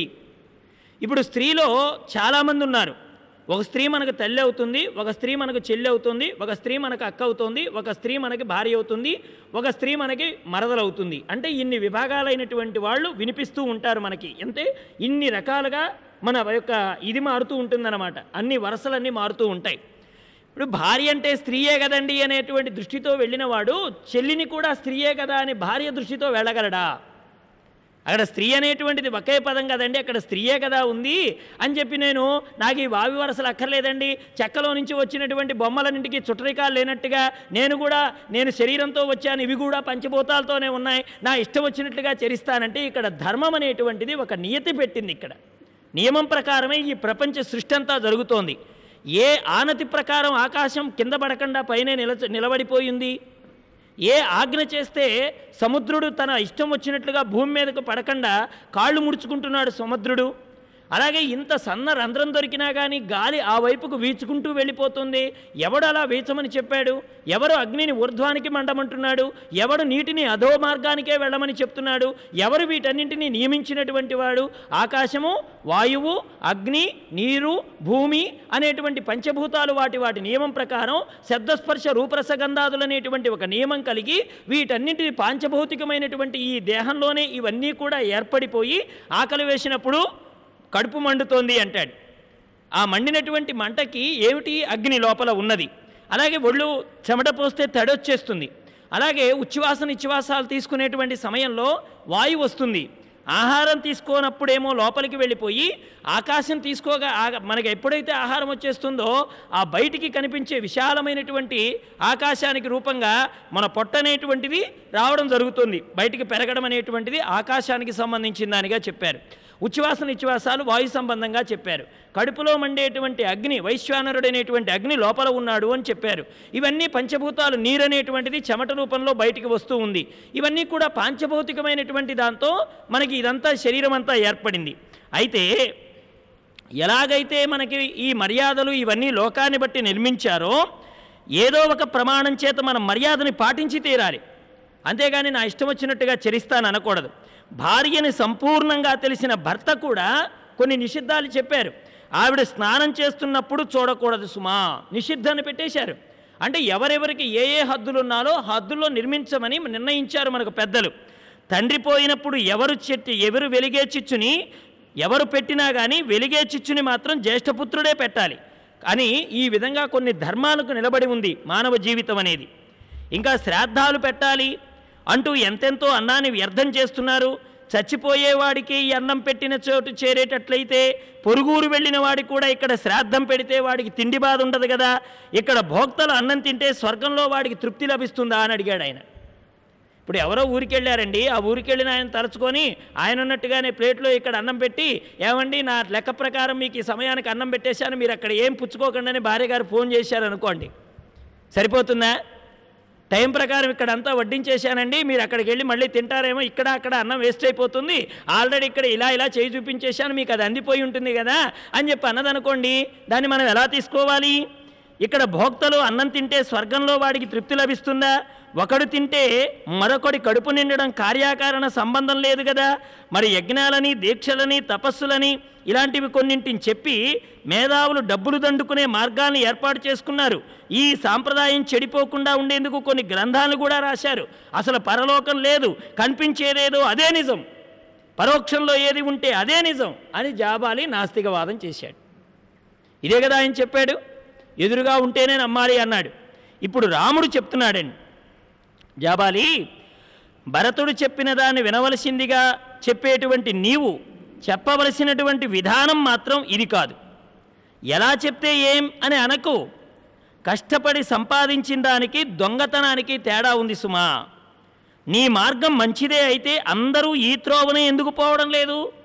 మంచి మాటలు మాట్లాడేవాడికంటే దుర్మార్గుడు ఆకర్షింపబడతాడు. ప్రశంసించేవారి కంటే నిందించేవాడికే ప్రసిద్ధి ఎక్కువ. పేరు కావాలంటే ఇది కాదు మార్గం.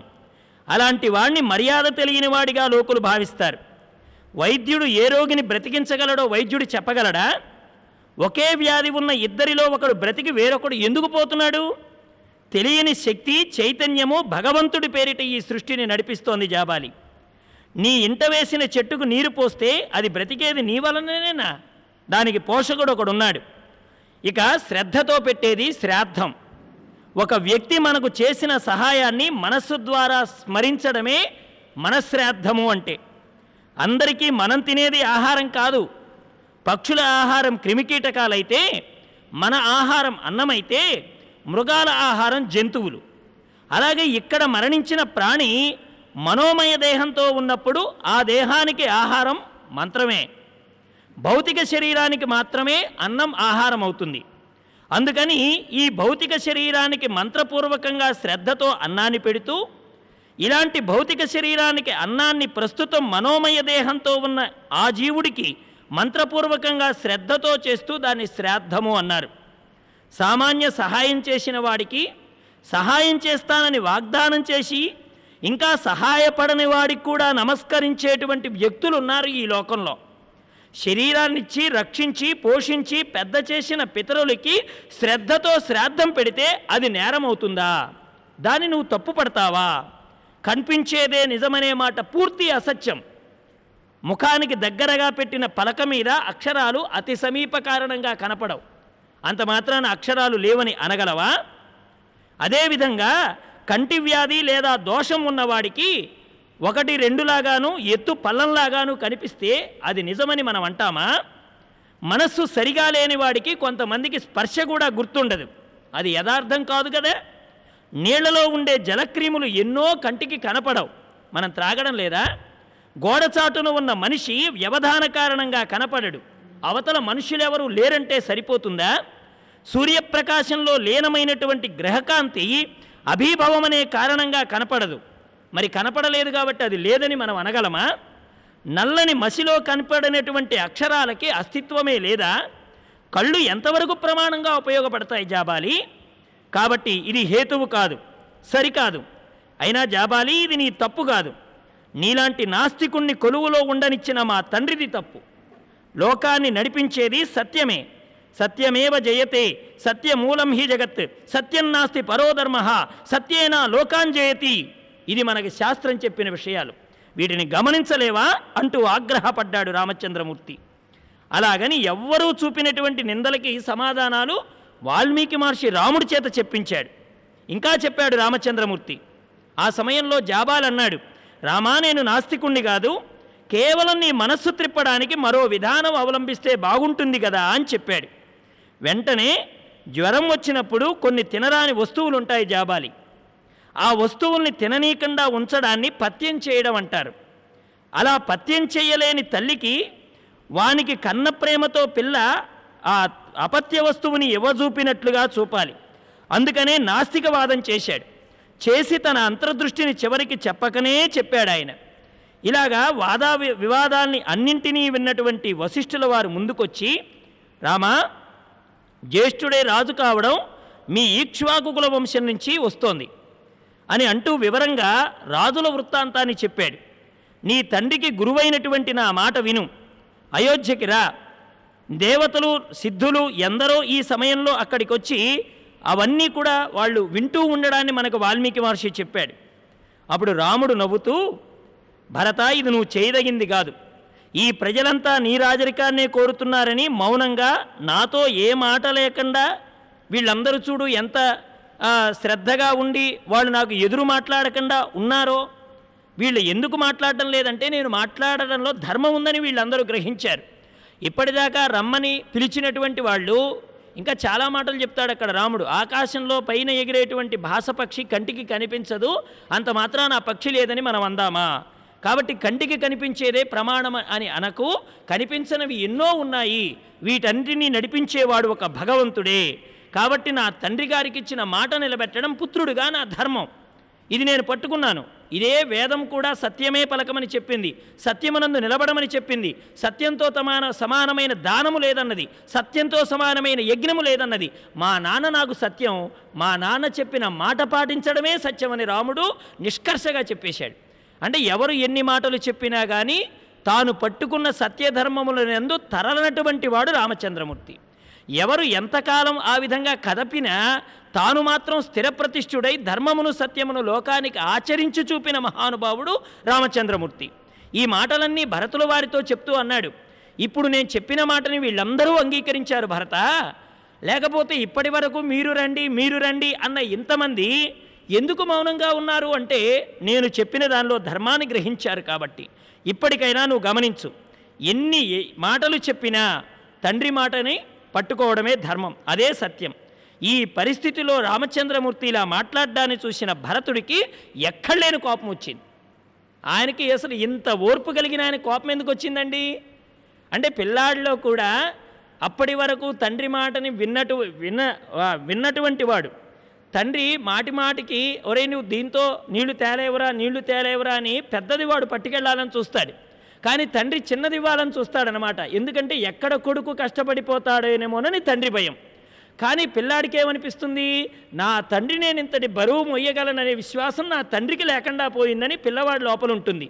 అప్పుడు ఈ పిల్లాడు ఏం చేస్తాడు, కాస్త బ్రతిమలాడి ప్రయత్నం చేస్తాడు, నాన్న నేను మొయ్యగలని. అతడు వద్దు అంటాడు. ఈ లోపల ఆ పిల్లాడు ఏమంటాడు, ఇక ఉక్రోషం వచ్చేస్తుంది వాళ్ళు, నువ్వు వింటే ఎన్ని చెప్పినా వినవనేస్తాడు. అంత మాత్రాన అది తండ్రి మీద పిల్లాడు చూపించిన కోపం కాదు సుమా, తానింతటి శక్తి కలిగిన వాడిని తండ్రి తెలుసుకోలేకపోతున్నాడనేటువంటి వెనకాతల ఒక చిన్న బాధ.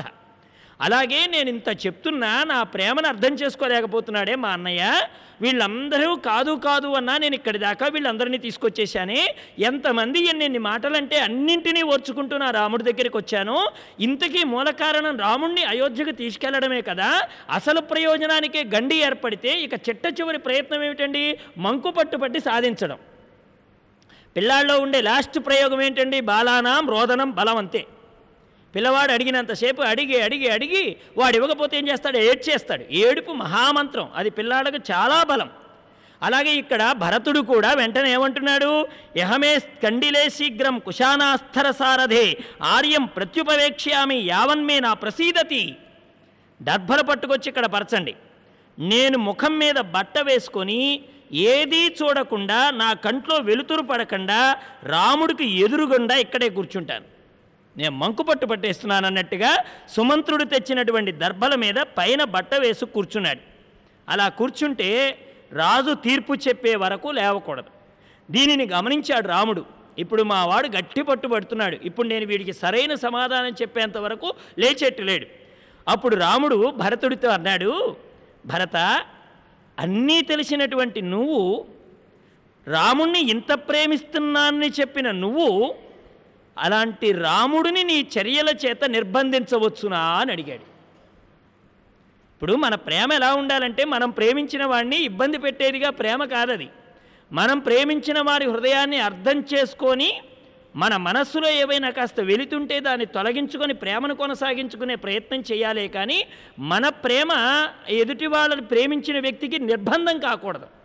ఇప్పుడు భరత, నువ్వు చేస్తున్న పనేంటి? ఇంతకీ నువ్వు ఇక్కడికి వచ్చి మీ అన్నగారి మేలు కోసం వచ్చావా, మీ అన్నగారిని సత్యము ధర్మం అనే చట్టంలో ఇరుక్కు పెడదామని వచ్చావా?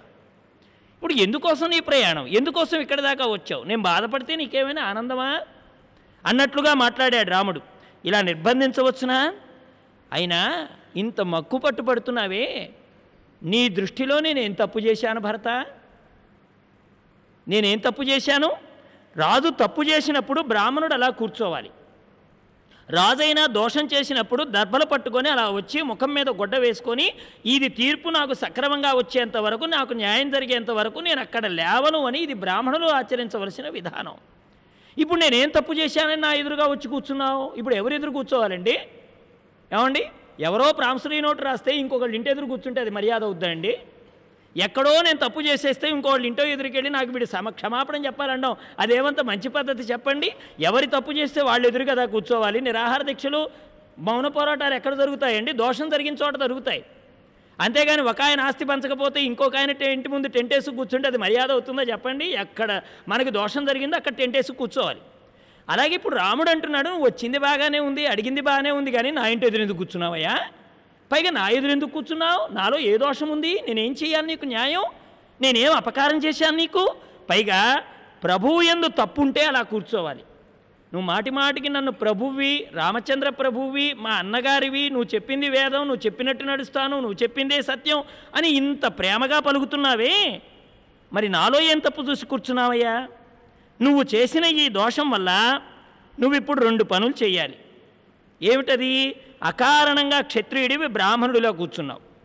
తప్పు చేయని రాజు ముందర తప్పు చేసిన రాజు ముందు కూర్చున్నట్టుగా కూర్చున్నావు. మరిప్పుడు ఈ 2 తప్పుల పరిష్కారానికి లేచి ఆచమనం చేయాలి. ఇప్పుడు నువ్వు ఈ 2 తప్పులు చేశావు, దీనికి ఆచమనం చేయాలి. తర్వాత ఒక ధార్మికుణ్ణి ముట్టుకోవాలి, ఒక ధార్మికుణ్ణి తాకాలి. ఇప్పుడు ఏమండి, బల్లి ఒంటి మీద పడితే ఏం చేస్తారండి? బంగారాన్ని ముట్టుకోండి. అంతే కదండి. లేకపోతే ఇంకో విషయం ఏమంటారు, ఏమండి బల్లి పడింది అంటే అక్కడ మహాత్ములు ఏమంటారంటే ఎవరైనా కంచి వెళ్ళి బల్లిని తాకొచ్చిన వాళ్ళు ఉంటే వాళ్ళని తాకండి అని ఇలా చెప్తూ ఉంటారు కదా.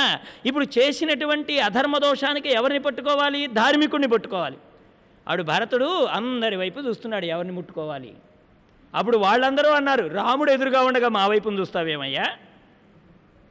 రాముడే నీ ఎదురుగా ఉన్నాడు కదా, పరమధార్మికుడు ఆయనే, ఆయన ముట్టుకో సరిపోతుంది అనగానే అప్పుడు వెంటనే నిజమే కదూ, అమితమైన ప్రేమ కూడా ధర్మాన్ని మూసేస్తుందేమో, అప్పుడప్పుడు తెలిసిన జ్ఞానం కూడా తెలియకుండా పోతుందేమో అమితమైనటువంటి ప్రేమ వల్ల. చూడండి, కొన్ని కొన్ని ధర్మాలు మనకి ప్రేమ చేత కొన్ని కప్పబడతాయి. ఎవరో పిల్లాడు దోషం చేశాడంటే శిక్ష హాయిగా వేసే జడ్జి గారు తన పిల్లవాడే వచ్చి బోన్లో నిలబడితే కలం కదులుతుందా, మనస్సు పనిచేస్తుందా? అక్కడ కూడా ఆ స్థితిలో నిలబడాలంటే ఎంత ధర్మం తెలిసిన వాడై ఉండాలి. అంటే ఇప్పుడు తెలిసినటువంటి ఆ జడ్జి గారి జ్ఞానం అంతా ఎక్కడ మరుగున పడిపోయింది? ఇతడు నా పిల్లాడు అనే మమకారం మరుగున పడిపోయింది. అలాగే ఎవరు ధార్మికుడు? రాముడే పరమధార్మికుడు. ఎవరిని ముట్టుకోవాలి? నేను ముట్టుకోమని చెప్పిన వాడు కూడా రామచంద్రమూర్తే. నువ్వు ఆచమనం చేసే పరమధార్మికుడిని ముట్టుకోవాలి. ఈయనేమో అందరి వైపు చూస్తుంటే పరమధార్మికుడు రామచంద్రమూర్తి ఉన్నాడయ్యా. అప్పుడు భరతుడు అక్కడున్న వారి వైపు తిరిగి, సరే ఎట్టాగు తీర్పు అయితే రావడం లేదు నాకు అనుకూలంగా, అయితే నేను ఒక ప్రతిజ్ఞ చేసుకుంటున్నాను, రాముడు గనక తిరిగి అయోధ్యకు రాకపోతే నేను కూడా అరణ్యంలోనే ఉంటాను. ఇదైతే తప్పన్నారు కానీ దీన్ని తప్పనమనండి చూస్తాను అని భరతుల వారు అన్నారు. లేదా ఆయన బదులు 14 సంవత్సరాలు నేను అరణ్యవాసం చేస్తాను, మా అన్నగారిని రాజ్యం ఏలమనండి. మా అమ్మగారు ఏదైతే కోరారో ఆ అరణ్యవాసం నేను చేస్తాను, మా అన్నగారిని రాజ్యం తీసుకోమనండి అనగానే అప్పుడు రాముడు నవ్వి, భరత, నాకు ఈ అరణ్యవాసం శారీరకంగాను మానసికంగాను చాలా ఆహ్లాదంగా ఉందయ్యా, నేనేదో పెద్ద బాధపడిపోతున్నాను నువ్వు అనుకుంటున్నావేమో.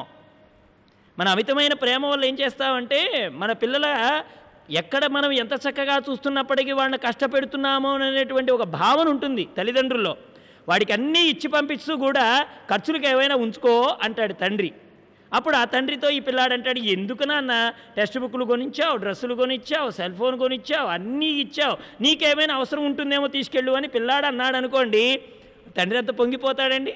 వచ్చిందే సందులే అని చెప్పి ఇచ్చిన డబ్బు కూడా బ్యాగులో పెట్టేసుకొని ఖర్చు పెట్టేసుకొని మళ్ళీ ఒక నెల తిరగకుండానే మళ్ళీ ఫోన్ చేస్తే తండ్రికి వేదన ఉంటుందా, ఆనందం ఉంటుందా? అలా అనగలిగే కొడుకు ఉండాలండి. అన్నీ ఇచ్చేసిన తర్వాత నా అవసరం ఏముంది నాన్న, అన్నీ తీర్చగలిగిన నువ్వున్నావు కదా అనే కొడుకు ఒకడు ఉండాలి. అలాగే అన్నయ్య నాకు ఇవేమీ అక్కర్లేదన్నయ్య నువ్వు కావాలనే తమ్ముడు ఉండాలి. నాకు ధర్మం కావాలిరా, ఆస్తిపాస్తులు నాకెందుకు, తండ్రి గారు సత్యమనందు నిలబడాలి, రాజ్యం నీదే తీసుకో అని అనగలిగిన అన్నగారు ఉండాలి. ఎక్కడికి వెళ్ళినా నేను నీ వెంట వస్తాననే సీతలాంటి భార్య ఉండాలి.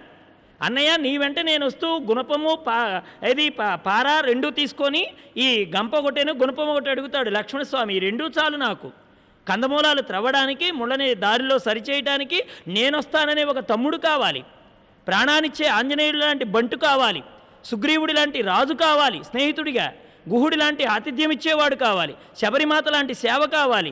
ఇంతమంది తోడుగా ఉంటే అది రామాయణమే. రామాయణం ఎక్కడో ఆ త్రేతాయుగంలోనే కాదు జరిగింది.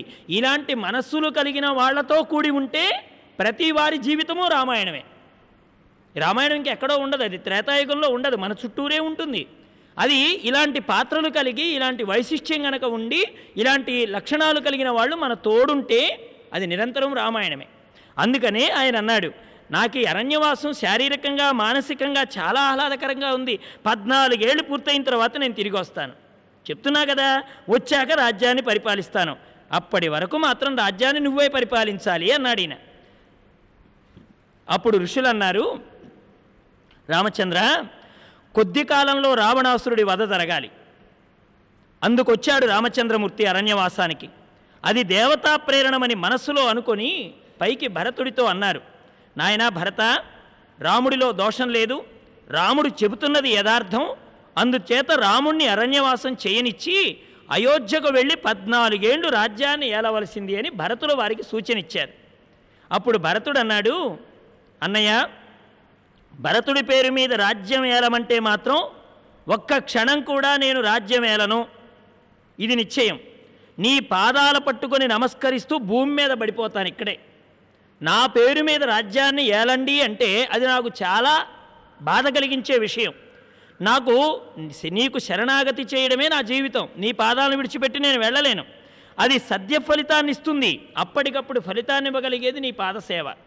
అలాంటి ఫలితాన్ని వదిలేసి ఆ రాజ్యం వైపుకు వెళ్ళిపోమంటావేందన్నయ్య? కాబట్టి నేను వెళ్ళను. నా పేరు మీద రాజ్యం పరిపాలించడం నాకు ఇష్టం లేదు. ఇది భరతుడి రాజ్యం అనే మాట నాకు వినపడడమే కష్టం. ఆ మాట నేను వినలేను. అప్పుడు రాముడు అన్నాడు, భరత, నేను నా ప్రతిజ్ఞ మీరను. చంద్రుడికి వెన్నెలు లేకుండా పోవచ్చుగాక, హిమాలయ పర్వతాల నుండి జలం రాకపోవడం ఆగిపోవచ్చుగాక, సముద్రం చెరియల కట్ట దాటిపోవచ్చుగాక, రాముడు మాత్రం తన ప్రతిజ్ఞ మాత్రం మానడు సుమా. ఇది నువ్వు గుర్తుపెట్టుకో. నేను వెనక్కి రాను. అందుకని 14 ఏళ్ళు రాజ్యాన్ని నీవే కాపాడాలని చెప్పగానే, ఇప్పుడు ఎలా కాపాడాలన్నయ్యా? మరి నా పేరు మీద రాజ్యం చేయడం ఇష్టం లేదే, ఎలాగా అంటే అప్పుడు వశిష్ఠుల వారు పాదుకలు తీశారు సంచిలో నుంచి. పట్టుకొచ్చాడు కదా మహానుభావుడు, అక్కడి నుంచి పాదుకలు. ఆ పాదుకలు సంచిలో నుంచి తీసుకొస్తే అప్పుడు వశిష్ఠుల వారికేసి చూశారండి భరతుల వారు. గురువుగారు ఎంత పరీక్ష పెట్టారు, సమాధానాన్ని మీ సంచిలో పెట్టుకొని ఇంత దూరం తిప్పారనమాట నన్ను. సమాధానం ఎక్కడుందండి? గురువుగారి సంచిలోనే ఉంది సమాధానం. రామపాదుకులు సంచిలోనే సమాధానం పెట్టుకుని ఎంత సంచారం చేయించారే నా చేత అన్నారు. నీ మనోవ్యాకులత తీరాలి అంటే ఈ సంచారం అవసరమే. గురుదేవులు సమాధానం. నీ మనోవ్యాకులత తీరాలంటే ఈ సంచారం అవసరమే. సంచారంలో ఎన్ని తెలుసుకున్నావు భరత? గుడి దగ్గరికి వెడితే రాముడు అంటే ఏంటో తెలుసుకున్నావు. భరద్వాజుడి దగ్గరికి వస్తే అతిథి మర్యాదలు ఏం చేయాలో తెలుసుకున్నావు. అసలు భరద్వాజుడు ఇచ్చినటువంటి ఆశ్రమంలో పెట్టిన ఆతిథ్యం మనం ఉదయం చదువుకున్నాం కదండి. మనం ఎక్కడైనా ఆశ్రమాలకు పెడితే రాజులకు అలాంటి ఆతిథ్యం ఇవ్వాలట. అంటే అంత గొప్ప ఆతిథ్యం ఇచ్చాడండి ఆయన. అతిథి మర్యాద అంటే ఇలా ఉండాలని భరద్వాజుల ద్వారా చెప్పించాడు. మరి గుహుడి దగ్గరికి వెడితే ఎంత భక్తి, భరద్వాజుడి దగ్గరికి వెడితే ఎంత విషయం నేర్చుకున్నావు. ఇవన్నీ దేనివల్ల జరిగాయి? సంచారం వల్ల జరిగాయి. రాముడి విషయం కూడా నీకు ఇక్కడ స్పష్టంగా తెలిసింది. అందుకని గురువుగారు తెచ్చినటువంటి ఆ పాదుకల్ని రామచంద్రమూర్తి దగ్గర పెట్టారండి. బంగారు పాదుకలు తెచ్చి అక్కడ పెట్టారు. వారు, భరత, రామచంద్రమూర్తిని ఈ పాదుకలు ఒక్కసారి ఎక్కి దిగమను. ఆయన ఏం చేయక్కర్లా, కాసేపు ఈ పాదుకల మీద పాదాలు పెడితే చాలు, ఈ పాదుకలు రాజ్యం చేస్తాయి అన్నారు. ఇప్పుడు నీ పేరు ఉండదు. నువ్వు అనుకున్నట్టుగా భరతుడు పరిపాలిస్తున్నాడు అనే మాట ఉండదు. నువ్వు అనుకున్నదే నెరవేరుతుంది. నీ మంకుపట్టేంటి? భరతుడు రాజ్యం ఏలుతున్నాడనే మాట నువ్వు భరించలేనంటున్నావు కదా. ఇప్పుడు భరతుడు రాజ్యం ఏలుతున్నాడని అనరు. ఏమంటారు? రామ పాదుకులు రాజ్యం ఏలుతున్నాయి అంటారు. రాముడు రాజ్యం ఏలుతున్నాడు అంటారు. ఇప్పుడు ఇద్దరికీ మధ్య మార్గం సరిపోయింది కదా. నువ్వు వేలుతున్నట్టు కాదు, నువ్వు దానికి రక్షకుడివి మాత్రమే, నువ్వు అక్కడ సేవకుడివి మాత్రమే. యజమాని రాముడే యజమాన స్థానాన్ని వహిస్తున్నాడు. కాబట్టి ఈ పాదాలు తీసుకెళ్ళి రాముడికి ఇవ్వు అని చెప్పగానే భరతుడు ఆ పాదుకల్ని కళ్ళకద్దుకొని ఆ పాదుకల్ని తెచ్చి అన్నగారి పాదాల ముందు పెట్టాడు. అన్నయ్య, ఇదిగో బంగారు తొడుగులు కడిగిన పాదుకలు. ఒక్కసారి నువ్వు వాటి మీద కాళ్ళు పెట్టి దిగిపోతే నీ పాదుకలు రాజ్యాన్ని పరిపాలిస్తాయి. అందుకే పాదుకా పట్టాభిషేకం అంటే భక్తికి పరాకాష్ఠ అన్నాడు వాల్మీకి మహర్షి. మనకి ఏదొచ్చినా ఏది జరిగినా కానీ ఒక్కసారి భగవద్మందిరంలోకి వెళ్ళి, స్వామి నేను బయలుదేరుతున్నాను, స్వామి ఇవాళ ఈ పని చేస్తున్నాను అని పూజామందిరంలో స్వామికి చెప్పి రావడం నేర్చుకోవాలి అని చెప్పింది వాల్మీకి రామాయణం.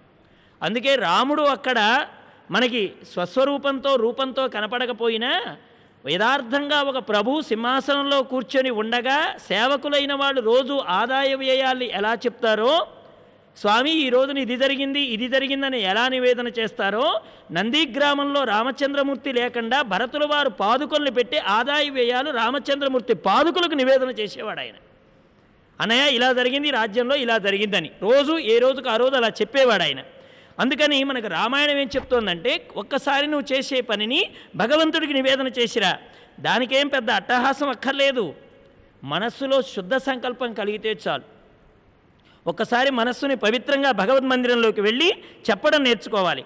అలా నేర్చుకుంటేనే ముందు భక్తి పడుతుంది మనుష్యుకి. అలాగే ఆ తరువాత భక్తికి వశులమయ్యి మనం భగవంతుడికి ప్రేరణగా ఆయనకి ఇష్టమైన కార్యాలు చేయడంలో మన మనస్సు ప్రవేశిస్తుంది.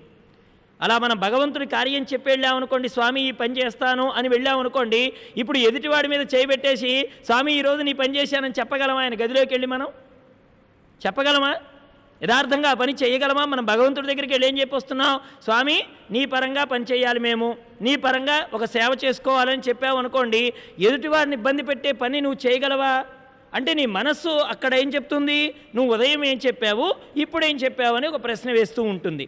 తద్వారా నీలో ఉండేటువంటి మలినాన్ని నిన్ను నీవు కడుక్కునేటువంటి స్థితిలోకి నువ్వు వెళ్ళిపోతావు. ముందర ప్రతిదీ భగవంతుడికి నివేదన చేయడం తెలియాలి. అప్పుడు మనం భగవంతుడికి చాలా దగ్గరవుతున్నట్లుగా మనకు ఒక బాట ఏర్పడుతుంది.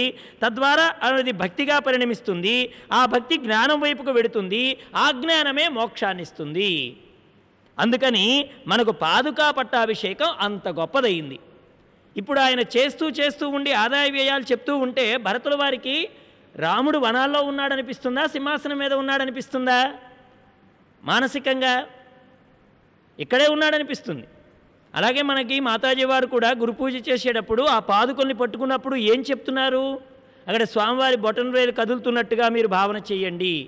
మిగిలినటువంటి 4 వేళ్ళు కూడా స్వామిని మీరు స్పృశిస్తున్నట్టుగా భావన చేయండి. అక్కడ 5 వేళ్ళు కూడా మాట్లాడుతున్నట్టుగా భావన చేయండి. మీకో సూచన ఇస్తున్నట్టుగా భావన చేయండి. అంటే ఇప్పుడు అక్కడ ఏం కనపడతాయి మనకి అంటే, మామూలుగా చూసే బాహ్యంగా మనకు కనిపించేటువంటి ఆ పాదాలు అక్కడ కనపడవు, ఆ పాదుకలు అక్కడ కనపడవు. ఆ పాదుకలలో కదలాడుతున్నటువంటి భగవంతుడి పాదం దర్శనమిస్తుంది. ఇప్పుడు భరతుడు కూడా ఏం చేస్తున్నాడు? పాదుకల ద్వారా రామపాద దర్శనం చేస్తున్నాడు. రాముడి పాదం, ఇప్పుడు మనిషి నేను ఇక్కడ ఉన్నానంటే నా కాలు ఇక్కడ ఉంటుందే కానీ అక్కడుంటే నా కాలు అవుతుందా అండి? అది ఇప్పుడు ఇక్కడ కూర్చొని ఉంటే ఇక్కడ నా కాలు ఇది అవుతుంది, కానీ నేను ఎక్కడో అక్కడ నా కాలు ఉందంటే నేను అక్కడ లేనట్టే కదా అర్థం. అంటే ఇక్కడ పాద దర్శనం అవుతుందంటే మనిషి వేరే చోట ఉన్నాడని అక్కడ అర్థమా? పాదం ఎక్కడ ఉన్నదో మనకు అక్కడ భగవద్ దర్శనం అవుతుంది అని. మనం ఎక్కడైనా సరే పొరపాటున పాదుకలు బాబూజీ వారు ఉన్నదానికి ఆ వైపుకో ఈ వైపుకో కొద్దిగా పెడితే అమ్మకు వెంటనే తెలిసిపోతుంది. అమ్మ ఏం చేస్తారండి? వెంటనే వచ్చి ఆ పాదుకని సరిగా బాబూజీ మహారాజు వారి పాదాలు ఎక్కడ దగ్గర ఎదురుగా ఉంటాయి అక్కడే పెడతారు. కారణం ఏంటి? మనం పాదుకల దృష్టితో చూసి ఎక్కడైతేనేం పాదుకలే కదా పెట్టేశాం అనుకుంటున్నాం. కానీ వారు పాదుకలలో ఆ పాదాన్ని దర్శిస్తున్నారు కాబట్టి ఇవి సరిగా బాబూజీ వారి పాదాలకి ఎదురుగా ఉన్నాయా లేవా? ఇప్పుడు ఇక్కడ పాదాలుంటే మనిషి వేరే చోట ఉన్నట్ట. ఇప్పుడు పాదుకలలో పాదదర్శనం, ఆ పాదంతో రామదర్శనం చేస్తున్నాడు భరతుల వారు. దాన్ని మనకు నేర్పింది రామాయణం. పాదుకా పట్టాభిషేకం త్రేతాయుగం నుంచి వచ్చిన ఆచారం అండి ఇది. త్రేతాయుగం నాటి నుంచి మనకు వచ్చినటువంటి ఆచారం ఇది. స్వతహాగా రాముడు అక్కడ సశరీరంతో మనకి ఎదురుగా కనపడకపోయినా ఆ భావన పొంది భరతుడు మనకు పాదుకార్చన విధానాన్ని తెలిపిన భాగవతోత్తముడు ఎవరంటే భరతుల వారు. పాదుకలు రచించే విధానం ఎక్కడి నుంచి వచ్చిందండి మనకి? మహాత్ములు వాడినటువంటి ఆ వస్తువులకి అక్కడ ఉన్నటువంటి వాటికి అంత పవిత్రత చేకూర్చాలనేటువంటి భావన మనకు కలిగించింది రామాయణం. మనం ఉదయం చూశాం కదండి, గుహుడు దగ్గరికి వెళ్ళినప్పుడు ఆయన పడుకున్నటువంటి చోటుని కూడా స్పృశించి ఆనందాన్ని పొందాడు భరతుల వారు. ఎక్కడ? గుహుడు దగ్గర. ఇదిగో మీ అన్నగారు పడుకున్నటువంటి శయ్య అనగానే వెంటనే దాన్ని తాకి నమస్కరించాడు. ఇదిగో మీ అమ్మగారు సీతమ్మ గారు వస్త్రం ఆరేసుకున్న ప్రదేశం అనగానే 2 చేతులు ఇలా వెడతాయి. మనం భద్రాచలం వెడతామండి. భద్రాచలం వెడితే ఇదిగో సీతమ్మ ఆరేసిన చీర, అదిగో రాముడు ఆరేసిన పంచ అనగానే మనకు ఆ పంచ కనపడకపోయినా చీర కనపడకపోయినా 2 చేతులు ఇలా వెడతాయా వెళ్ళవా?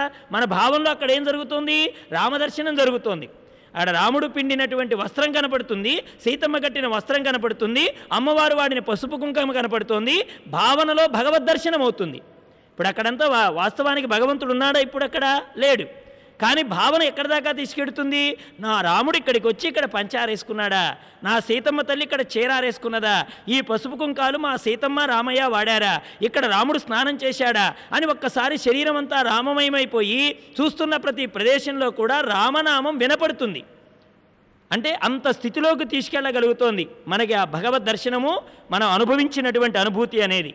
అప్పుడు రామచంద్రమూర్తి లేచి ఒక్కసారి ఆ పాదుకల్ని ఎక్కి కిందకి దిగాడండి. ఆ మాట ప్రకారం ఈ చర్యకు భరతుడు మిక్కిలి సంతోషించి 2 పాదుకల్ని మళ్ళీ శిరస్సు మీద పెట్టేసుకున్నాడు ఆయన. ఈ విధానం కూడా అక్కడదే. రామచంద్రమూర్తి ఆనాడు ఆయన అనుగ్రహించిన పాదుకల్ని భరతుడు శిరస్సు మీద పెట్టుకున్నాడు. తత శిరసి కృత్వాతు పాదుకే భరతస్థదా ఆరోరుహ రథం హృష్టః శత్రుఘ్నేన సమన్విత. వాల్మీకి అంటున్నాడు, ఇప్పుడు రాజ్యం ఎవరిది? తనది కాదు, రాముడిది. ఇప్పుడు ఎవరైనా వచ్చి ఏమో రాజ్యం అనుభవిస్తున్నావు కదా అంటే ఇంతకు ముందు వచ్చిన ఉక్రోషం ఇప్పుడు భరతుడికి రాదండి. ఇంతకు ముందర ఎవరైనా వచ్చి మీ అమ్మ వరాలు అడిగిందట కదా, నీకు రాజ్యం వచ్చిందట కదా అంటే కోపం వచ్చేది భరతుల వారికి. ఇది నాదెందుకు, మా అన్నగారిది. ఇప్పుడు ఎవరైనా వచ్చి అన్నారనుకోండి, ఆ 2 పాదుకల వైపు చూపించి నాది కాదు ఇది ఆయనది అని ఇప్పుడు చెప్పుకోగలుగుతున్నాడు. ఇంతకు ముందు ఆ మాట అంటే కోపం కలగడానికి, ఇప్పుడు ఆ మాట అంటే సమాధానం రావడానికి కారణం ఏంటండి? రామదర్శనం, రామపాదం. ఈ 2 కూడా భరతుడిని ఆ స్థాయిలో నిలబెట్టాయి. ఇటువంటి సంకల్పమే మనందరికీ ఉండాలండి. దీన్నే జాగ్రత్తావస్థలో అనుభవించినటువంటి మోక్షం. ఏమిటి జాగ్రత్తావస్థలో అనుభవించే మోక్షం? ఉదయం చెప్పుకున్నామే, ఏ భారాన్ని నిర్వహిస్తున్నా ఇది నీది అని చెప్పడమే జాగ్రత్తావస్థలో అనుభవించే మోక్షం. ఏది చేస్తున్నా కానీ ఇది నీదే సుమా, ఇది నీ సంకల్పమే సుమా. అంటే గాఢ సుషుప్తిలో ఎలాగైతే మనస్సు ఇంద్రియాలు పనిచేయనప్పుడు నీకంతటి శాంతి కలిగిందో, బాహ్యమైనటువంటి జాగృతిలో కూడా ఇంద్రియాలు మనస్సు భగవత్పరం చేయడమే నిజమైనటువంటి మోక్షం. అది ఎవరు అనుభవించారండి? భరతుల వారు అనుభవించారు. మన భారాన్ని సంపూర్ణమైన విశ్వాసంతో భగవంతుడికి అప్పచెప్పామనుకోండి, సర్వం ఆయనే చూసుకుంటాడు. మన శరీరారోగ్యం భగవంతుడే చూసుకుంటాడు. మనం మాత్రం భగవంతుడికి సంబంధించిన కథలు వింటూ ఉండాలి.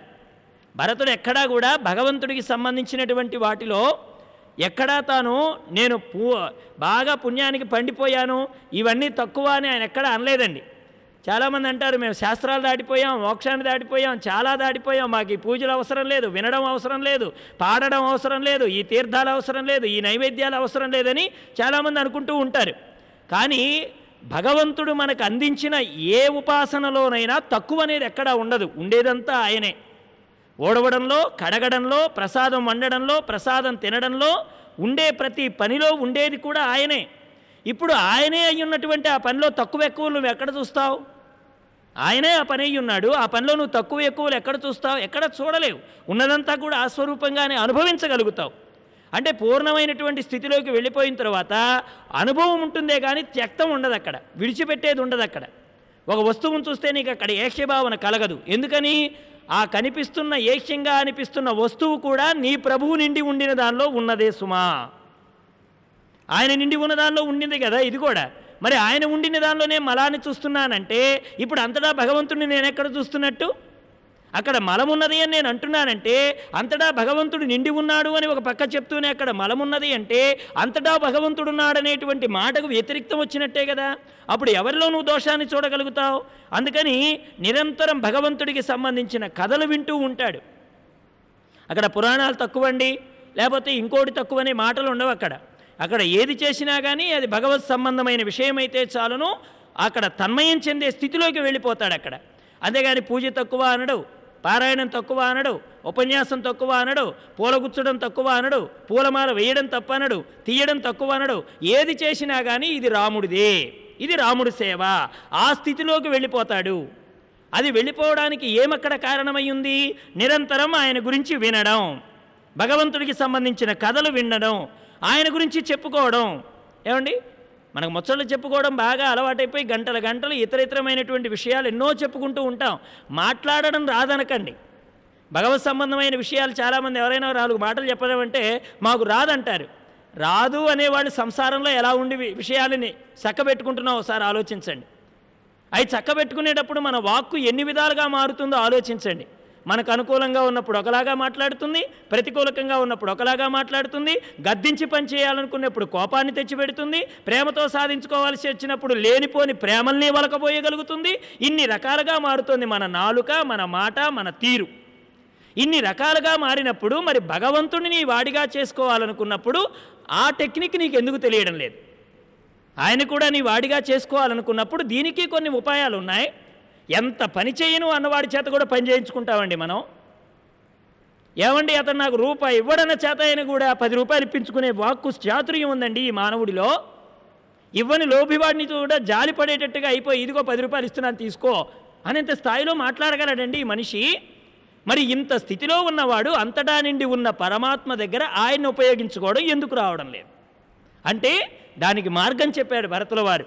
ఆయన గురించి వింటూ ఉండాలి, చెప్పుకోవడం కూడా ఆయన పరంగా చెప్పుకుంటూ ఉండాలి. ప్రతిదాన్ని మనల్ని ఆయన్నే రక్షిస్తాడు, ఇంకెవడూ రక్షించేవాడు లేడు. మన కష్టం వస్తే మనం చేసిన పూర్వపాపాలు తీసేస్తున్నవాడు ఆయనే. ఆయన తప్ప మనకు మరొక రక్షకుడు లేడు అని భగవంతుడి పట్ల పూర్తి విశ్వాసాన్ని నమ్మకాన్ని కలిగి ఉండాలి. ఆ విధంగా నమ్మడమే ఏమంటారండి లోకంలో ఎక్కడైనా కోడలు చెప్పిన పనులన్నీ కొడుకు చేస్తున్నాడు అనుకోండి, ఆ ఇంటి ఆడావిడ నుంచి ఏం మాట వస్తుందండి? మా కోడల్ని నెత్తిన పెట్టుకున్నాడండి అనవండి. మనం నెత్తిన పెట్టుకున్నాడంటే అర్థం ఏంటండి? ఆవిడ మాటని తూచా తప్పకుండా పాటిస్తున్నాడని. అదే కదా అర్థం అక్కడ. మా కోడల్ని నెత్తిన పెట్టుకున్నాడంటే అర్థం ఏంటండి? అక్కడ తూచా తప్పకుండా పాటిస్తున్నాడు. ఇప్పుడు పరమాత్మ పాదాలు మనం నెత్తిన పెట్టుకున్నామంటే అర్థం ఏమిటి? భరతుడు పాదాలని నెత్తిన పెట్టుకున్నాడంటే అర్థం ఏమిటి? ఇప్పుడు ఆవిడ్ని నెత్తిన పెట్టుకున్నాడంటే తూచా తప్పకుండా పాటిస్తున్నాడని అర్థం చెప్పాం కదా. ఇక్కడ భరతుడు రామపాదాలను పెట్టుకున్నాడంటే అర్థం ఏంటి? తూచా తప్పకుండా రాముడి ఆదేశాన్ని పాటిస్తున్నాడు సుమా. పాటిస్తున్నానని మాట ఇవ్వడమే పాదుకలను నెత్తిన పెట్టుకోవడం. పాదుకలను ఎత్తిన పెట్టుకోవడం అంటే చాలా భారమైనటువంటి విషయం. అంటే మనకు అవకాశం వచ్చింది కదా అని చాలా పొంగిపోతూ ఉంటాం, కానీ చాలా బాధ్యత ఉన్నది పాదుకలు నెత్తి మీద ఉంటే. రాముడి మాటని నేను తూచా తప్పకుండా పాటిస్తున్నానన్న వారికే పాదుకలు నెత్తిన పెట్టుకునే అర్హత. భరతుడంతటి ఆయన ఆ పాదుకలు నెత్తిన పెట్టుకునేటప్పుడు చెప్పిన మాట మనందరికీ ఆదర్శం. ఇక్కడ ఆ పాదుకలు నెత్తిన పెట్టుకుంటే ఆయన ఏమంటున్నాడు? నేను భగవంతుడి పట్ల పూర్తి నమ్మకము విశ్వాసము కలిగి ఉన్నానని భగవంతుడికి ప్రణిపాతము చేయడమే పాదుకా ప్రదర్శనం, పాదుకా ప్రదక్షిణము, పాదుకా శిరోధార్యం. పాదుకలు నెత్తిన పెట్టుకోవడం అంటే నేను నాలో నుంచి వచ్చే ప్రతి బుద్ధి యందు రాముడున్నాడు సుమా. తల దేనికి సంకేతం అండి?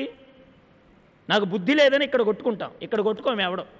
నాకు బుద్ధి లేక చేశానని ఇక్కడే కొట్టుకుంటాం. అంటే బుద్ధి ఎక్కడుందని చెప్తున్నామండి? తనలోనే. ఇప్పుడు చేసే ప్రతి పనికి కారణం ఏంటండి? నా బుద్ధి భలే పనిచేసిందండి అనేవాడు ఒకడు, నా బుద్ధి గడ్డి తిందని కొట్టుకునేవాడు ఒకడు. ఇదే బుద్ధిని పొగిడేవాడు ఒకడు, ఇదే బుద్ధిని తిట్టుకునేవాడు ఒకడు. పొగిడినవాడు ఇక్కడే చూపెడతాడు, నా బుద్ధి అండి అంటాడు. కొట్టుకునేవాడు ఇక్కడే కొట్టుకుంటాడు, నా బుద్ధి అండి అని. అంటే ఎక్కడ ఉంటుంది ప్రతి బుద్ధి? ఇక్కడ తలలో ఉంటుంది. అంటే నేను చేసేటువంటి ప్రతి పని పరమేశ్వర బుద్ధితో చెయ్యడమే పాదుకలు శిరస్సును పెట్టుకోవడం. పరమేశ్వర బుద్ధితో చేయడం అంటే నేను చేసేటువంటి ప్రతి కార్యము భగవత్ సంబంధమైనదిగా ఉండడం. అందుకని మనకు అన్ని వేళలా కలిసి రావాలనే లేదండి. మనం ఒకటి అనుకుంటే అది మరొకటి జరగచ్చు, మనం మంచి జరుగుతోందనుకుంటే చెడు జరగచ్చు. ఏది జరిగినా కానీ భగవంతుడి అనుగ్రహ ప్రకారం జరుగుతుందనే బుద్ధి కలిగి ఉండడమే నిజమైన భాగవత లక్షణం. ఏదైనా కానివ్వండి ఆయన నిర్ణయిస్తూ ఉంటాడు. మనల్ని ఎప్పుడు ధన్యుని చెయ్యాలో ఆయనకు తెలుసు. పండకుండా కొయ్యకూడదు, ఎప్పుడు పక్వానికి రావాలో ఆయనకు తెలుసు. అందుకనే పెద్దలైన వారు ఏదైనా కష్టం వస్తే దాన్ని భగవత్కృపగా భావన చేయాలి. అది అనుకూలం కానీ ప్రతికూలంగా కానీ ఉన్నది పోవడం కానీ. అదే మనకి మహాభాగవత భక్తుల కథల్లో చెప్తారు.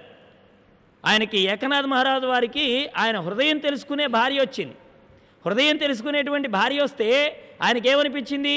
నాకు మంచినీళ్ళు త్రాగాలనిపించింది. మధ్యలో మాట్లాడుతూ ఉన్నారు, మంచినీళ్ళు పిలుద్దామంటే ఆవిడ ఏ వెనకాతల పెరట్లో పనిచేస్తుందో అనుకొని మిన్నకుండిపోయాడు ఈయన. ఎప్పుడైతే ఈయనకి సంకల్పం కలిగిందో ఆవిడ వచ్చి గ్లాసు నీళ్ళతో నిలబడింది అక్కడ. ఈయన మాట్లాడి వెళ్ళిపోగానే ఈయన మంచినీళ్ళు తాగేసి, నేను నీకు దాహం అవుతుందని చెప్పలేదు కదా, నువ్వు ఎలా వచ్చావో చెంపు పట్టుకొని అన్నాడు ఏకనాథ్ గారు. మీ మనసు నాతో చెప్పిందండి, అందుకని ఇక్కడికి వచ్చి నిలబడ్డానన్నది ఆవిడ. పాండురంగుడికి ఒక నమస్కారం చేశాడు, మనసులో ఉన్న మాటని కనిపెట్టి సేవ చేసే భార్యనిచ్చావు అని. తుకారాం గారి భార్య కూడా ఉంది. ఆవిడ ధనం తెచ్చిస్తే చెరుకు తోట వేశాడు మహానుభావుడు. బళ్ళు చెరుకు వస్తుంది కదా అని హారతి పట్టుకుని నిలబడింది వాళ్ళ ఆవిడే. దారిలో ఉన్నోళ్ళందరూ కర్రలన్నీ పీక్కుంటే ఉన్న ఒక్క కర్రతో ఇంటికి వచ్చాడు మహానుభావుడు.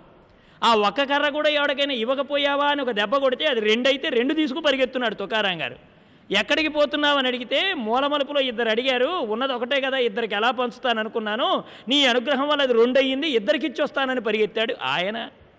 భార్య కొట్టే భార్య వస్తే నాకు మంచి గురువు దొరికాడు అంటే పెళ్ళాం పెద్ద గురువు అట. అలాంటి గురువు దొరికితే మానవుడికి తరింపు గ్యారంటీగా వస్తుందనేవారు మా గురువు గారు. చిన్నప్పుడు మేము రామాయణం అది వినటానికి పోతే పెద్దవాళ్ళు వచ్చేవాళ్ళండి. వస్తే మా గురువుగారు అనేవారు, ఏమయ్యా ఇంటికాడ గురువుగారికి చెప్పొచ్చావా అనేవాడు. ఎవరండి గురువుగారని మేము అడిగేవాళ్ళం. పెళ్ళాం పెద్ద గురువులేవా, వివాహం అయితే అది తెలుస్తుంది అనేవాడు ఆయన. కొన్ని అనుభవానికి వస్తాయనుకోండి అలాగే అక్కడ కూడా చిట్ట చివరికి ఒక మహానుభావుడు ఉన్నాడు నరసింహ మెహతా గారు. ఆయన ఏం చేస్తాడు నరసింహ మెహతా గారు అంటే, ఆయన కూడా చక్కగా భార్య వెళ్ళిపోయిందని తెలిస్తే పాండురంగడి కొబ్బరికాయ కొట్టాడు ఆయన. అనుకూలమైన భార్య దొరికిన అదృష్టమే ఏకనాథుడి భార్యలాగా, గయ్యాడి భార్య వచ్చిన అదృష్టమే తుకారాం భార్యలాగా, ఉన్న భార్య వెళ్ళిపోయినా అది ఆయన అనుగ్రహమే నరసింహ మెహతా గారి భార్యలాగా. అంటే కొన్ని అనుభవంలోకి వస్తే తప్ప కుదరవు. అనుభవం లేకుండా మాట్లాడే మాట చప్పగా ఉంటుంది. ఏమండి, మీకు చాలాసార్లు చెప్పుంటాను, నేను చిన్నతనంలో వివాహం కాకముందరే రామాయణము భారతము అవి తెలుసుకోవడానికి గురువుల దగ్గరికి వెడుతుండేవాడిని. మాకు దగ్గరలో అవగారి మఠం అని ఉంది, అబ్బనేనిగుంటపాలెం. అమ్మ కూడా వచ్చారు అక్కడికి. అబ్బనేనిగుంటపాలెంలో అవగారి మఠంలో ఏదో ఇట్లాగే పుస్తకం తీసుకొని చెప్తూ ఉంటే భార్యాభర్తలు తగాడుకొని అక్కడికి వచ్చారండి మఠం దగ్గరికి, కాస్త తీర్పు చెప్తారు కదా అని. వస్తే అక్కడ మాకు నాగమ్మక్కయ్య గారని ఒక ఆవిడ ఉంటూ ఉండేది, పెద్ద ఆవిడ, పీఠాధిపతి గారు. ఆవిడ మరి అక్కడ చెప్పిందనమాట, అమ్మ కాస్త పురాణం జరుగుతోంది, ఇది కాగానే ఇంటికి వస్తాం, సర్ది చెప్తాంలే, వెళ్ళండి అమ్మ అంటే వెళ్ళిపోయారు. వెళ్ళిపోయిన తర్వాత వాళ్ళందరూ పెడుతున్నారు కదండి, నాకెందుకండి పెళ్లి పెటాకులు లేనివాడిని అప్పటికి. నేను కూడా వాళ్ళ వెనకాల వెళ్ళిపోయానండి. వెళ్ళిపోతే మా అక్కయ్య గారు చెప్తున్నారు, ఇతరులు చెప్తున్నారు, అమ్మ సర్దుకుపోవాలమ్మా, మంచి చెడు ఉంటూ ఉంటాయి, కలిసి ఉంటేనే కదమ్మా కాపురాలు, ఇంతకంటే ఎక్కువ అనుభవించిన వాళ్ళు ఉన్నారమ్మా అని ఇలా చెప్తుంటే నేను కూడా గ్రంథం పట్టుకున్నానని కదండి, మరి నాకు మాత్రం వేదాంతం రాదా, నేను కూడా చెప్పడం మొదలెట్టాను. అమ్మ అలా అనుకుంటే ఎట్లా అమ్మ, భార్యాభర్తలు కలిసి ఉండాలమ్మా అని నేను చెప్పడం మొదలెట్టాను. ఈవిడ అలా లోపలికి వెళ్ళి బయటకు వచ్చి, నీకు పెళ్ళయిందా అని అడిగిందండి నన్ను. కాలేదని చెప్పాను. కానటువంటి వాడికి నోరు మూసు కూర్చోమంది ఆవిడ. ఇప్పటికి కూడా ఆ పాఠం బాగా గుర్తు నాకు. ఎందుకంటే అనుభవం లేని వాడికి మాట్లాడే అర్హత లేదు. నీకేం తెలుసు అని మాట్లాడుతున్నావు, ఏదో వాళ్ళు 4 మాటలు చెప్పగానే నువ్వు కూడా కలగాపులకం చేసేసి భార్య అంటే ఇలా ఉండాలి, భర్త అంటే అని చెప్ప అంత పెద్దోడు అయిపోయావా, రేపు రొద్దు నీకు కూడా భార్య వచ్చినప్పుడు అప్పుడు చెప్పు ఈ వేదాంతం వింటానంది ఆవిడ. ఎంత పెద్ద పుస్తకం అండి అది. ఆవిడ రామాయణం చదవలేదు, భారతం చదవలేదు, భాగవతం చదవలేదు, కానీ గొప్ప పాఠం నేర్పింది మహానుభావురాలు. అంటే ఎలా ఉంటాయి లోకంలో కొన్ని పాఠాలంటే అనుభవం నేర్పుతుంది. అలాగే మానవుడు కూడా ఏది జరిగినా కానీ అది భగవత్కృప. ఒకటి రానివ్వు, ఒకటి పోనివ్వు, ఒకటి నిలబడనివ్వు. అందుకని అనుకూలమైన భార్య వచ్చినా అది ఆనందమే, అదే ప్రతికూలవతి అయిన భార్య వచ్చినా అది కూడా నారాయణమూర్తి యొక్క పరమానుగ్రహమే. అలాగే చూడగలిగిన కన్నులుంటే, తెలుసుకోగలిగిన హృదయం ఉంటే నారాయణమూర్తి ఎంత అనుగ్రహాన్ని మన మీద కురిపిస్తున్నాడో మనకు కనపడుతుందండి. కదిలే గడ్డి పరక దగ్గర నుంచి ఈ బ్రహ్మాండం అంతవరకు నిండిపోయినటువంటి భగవంతుడి యొక్క అనుభూతిని మన మనసులో పెట్టుకోవాలి. ఈ బుద్ధిలో పరమాత్మని పెట్టుకున్నాం అనుకోండి, అప్పుడు మన బ్రతుకు పండుతుంది. భాగవతంలో వసుదేవుడు కూడా కృష్ణుడిని ఎక్కడ పెట్టుకున్నాడండి? తలపైనే పెట్టుకున్నాడు. అలాగే భరతుడు పాదుకలను ఎక్కడ పెట్టుకున్నాడు? తల మీదే పెట్టుకున్నాడు. అలా మన తలపులలో భగవంతుణ్ణి పెట్టుకుంటే మన లోపల ఉండే సర్వ సంశయాలు, అజ్ఞాన గ్రంథులన్నీ తొలగిపోతాయి అని భరతుడు పాదుకల్ని పెట్టుకోవడం ద్వారా నిరూపణ చేశాడు. విద్యతే హృదయ గ్రంథి ఛిద్యంతే సర్వ సంశయా క్షయంతే చాన్యకర్మాణి తస్మిన్ దృష్టే పరావరే. అక్కడ వసుదేవుడు ఉండే కారాగార బంధనాలు విడిపోయాయి. కృష్ణుణ్ణి పెట్టుకుంటే గొలుసులు తెంచుకున్నాయి, తలుపులు తెరుచుకున్నాయి, సముద్రం దారిచ్చింది. మన మనస్సు గనక భగవంతుడి యందు పెట్టుకోగలిగితే ఈ సంసారం అనే సముద్రం కూడా దాడిస్తుందని చెప్పింది భాగవతం. ఏమండి, యమునే త్రోవనిచ్చినప్పుడు ఆ పెద్ద సంసారం అనేటువంటి సముద్రం కూడా భగవంతుని పెట్టుకుంటే ఎందుకు త్రోవనివ్వదు? అందుకని మనిషిగా పుట్టిన వాడికి అటువంటి భక్తి ఉండాలి. అందుకని తెల్లవారేటప్పటికీ భగవంతుణ్ణి పూజామందిరాన్ని శుభ్రం చేసుకోవడం, ఇంట్లో అందరూ తప్పకుండా వెళ్ళవలసింది పూజామందిరం కాబట్టి ఆ పూజామందిరంలో భగవంతుడి యొక్క పాదములను దర్శించడం. అందుకనే ఆపాదమస్తకం అనే మాట వస్తుందండి భగవద్ దర్శనానికి వెళ్ళినప్పుడు. అంటే ఎక్కడైనా ఎవరినైనా ఎలా చూడాలంటే వ్యక్తుల్ని చూసేటప్పుడు తల దగ్గర నుంచి పాదాల దగ్గర వరకు చూడాలి, భగవంతుణ్ణి చూసేటప్పుడు పాదాల దగ్గర నుంచి శిరస్సు వరకు చూడాలి. అందుకనే హారతి ఇచ్చేటప్పుడు కూడా తల దగ్గర నుంచి ఇలా తిప్పరండి ఎవరో, పాదాల దగ్గర నుంచే ఇలా తిప్పుతారు. అంటే ప్రదక్షిణ ఎలా వెళ్ళాలి హారతి కూడా అంటే దీపాన్ని కూడా పాదాల దగ్గర నుంచి మొదలుపెట్టి ఇలా చూసుకుంటూ అలా వెళ్ళి ఈ వైపు నుంచి తిరిగి మళ్ళీ పాదాల దగ్గరికి వస్తే ఒక ప్రదక్షిణం పూర్తవుతుంది. అందుకే విష్ణు సహస్రనామంలో కూడా భూపాదౌ యస్య నాభిః వియదసురనిలః చంద్ర సూర్యౌ చ నేత్రే కర్ణ వాస శిరో ద్యౌర్ ముఖమపి దహనో యస్య వాస్తేయమబ్ధిః అంతస్థం యస్వ విశ్వం సురనర కగగో భోగి గంధర్వ దైత్యైః చిత్రం రమ్యతే తం త్రిభువనోపశం విష్ణుమీశం నమామి అని భీష్మాచార్యులు వారు చెప్పారు. భగవంతుడిని ఎలా చూడాలన్నాడు ఆయన? భూపాదౌ యస్య నాభిః వియదసుననిల చంద్రసూర్యౌ చ నేత్రే కర్ణావాస శిరోధ్యౌర్ముఖమపి దహనోయస్య వాస్తేయమబ్ధి.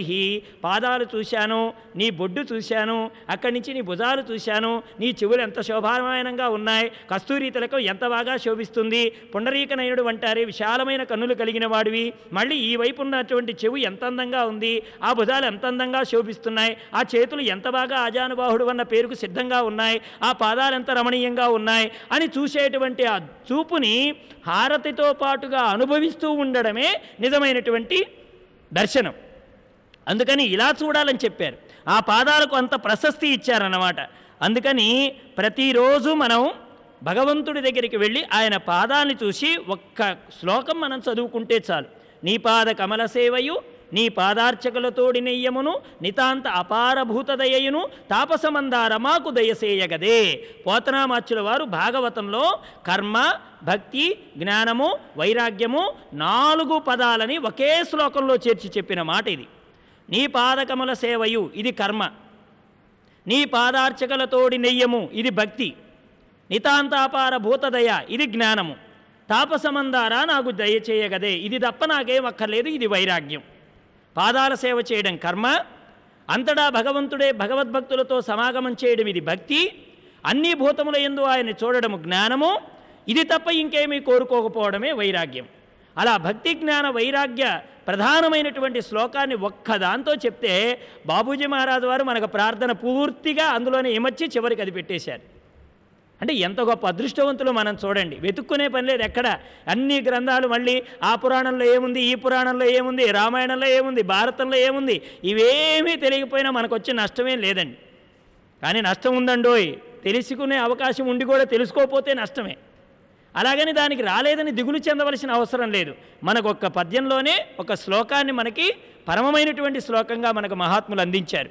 అటువంటి దివ్యమైనటువంటి పాదాలు మనందరికీ రక్షగా ఉండాలి. అటువంటి పాదాలు భరతుల వారు తల మీద పెట్టుకుని బయలుదేరుతున్నారు. మనం కూడా రేపటి రోజున మళ్ళీ పాదుకుల దగ్గర కలుద్దాం. అంతవరకు వాసుదేవ వాసుదేవ, జై సద్గురుదేవ. ఓం స్వస్తి ప్రజాభ్యాః పరిపాలయంతాం న్యాయేన మార్గేణ మహిం మహిషాః. గోబ్రాహ్మణేభ్యః శుభమస్తు నిత్యం. లోకాః సమస్తాః సుఖినో భవంతు.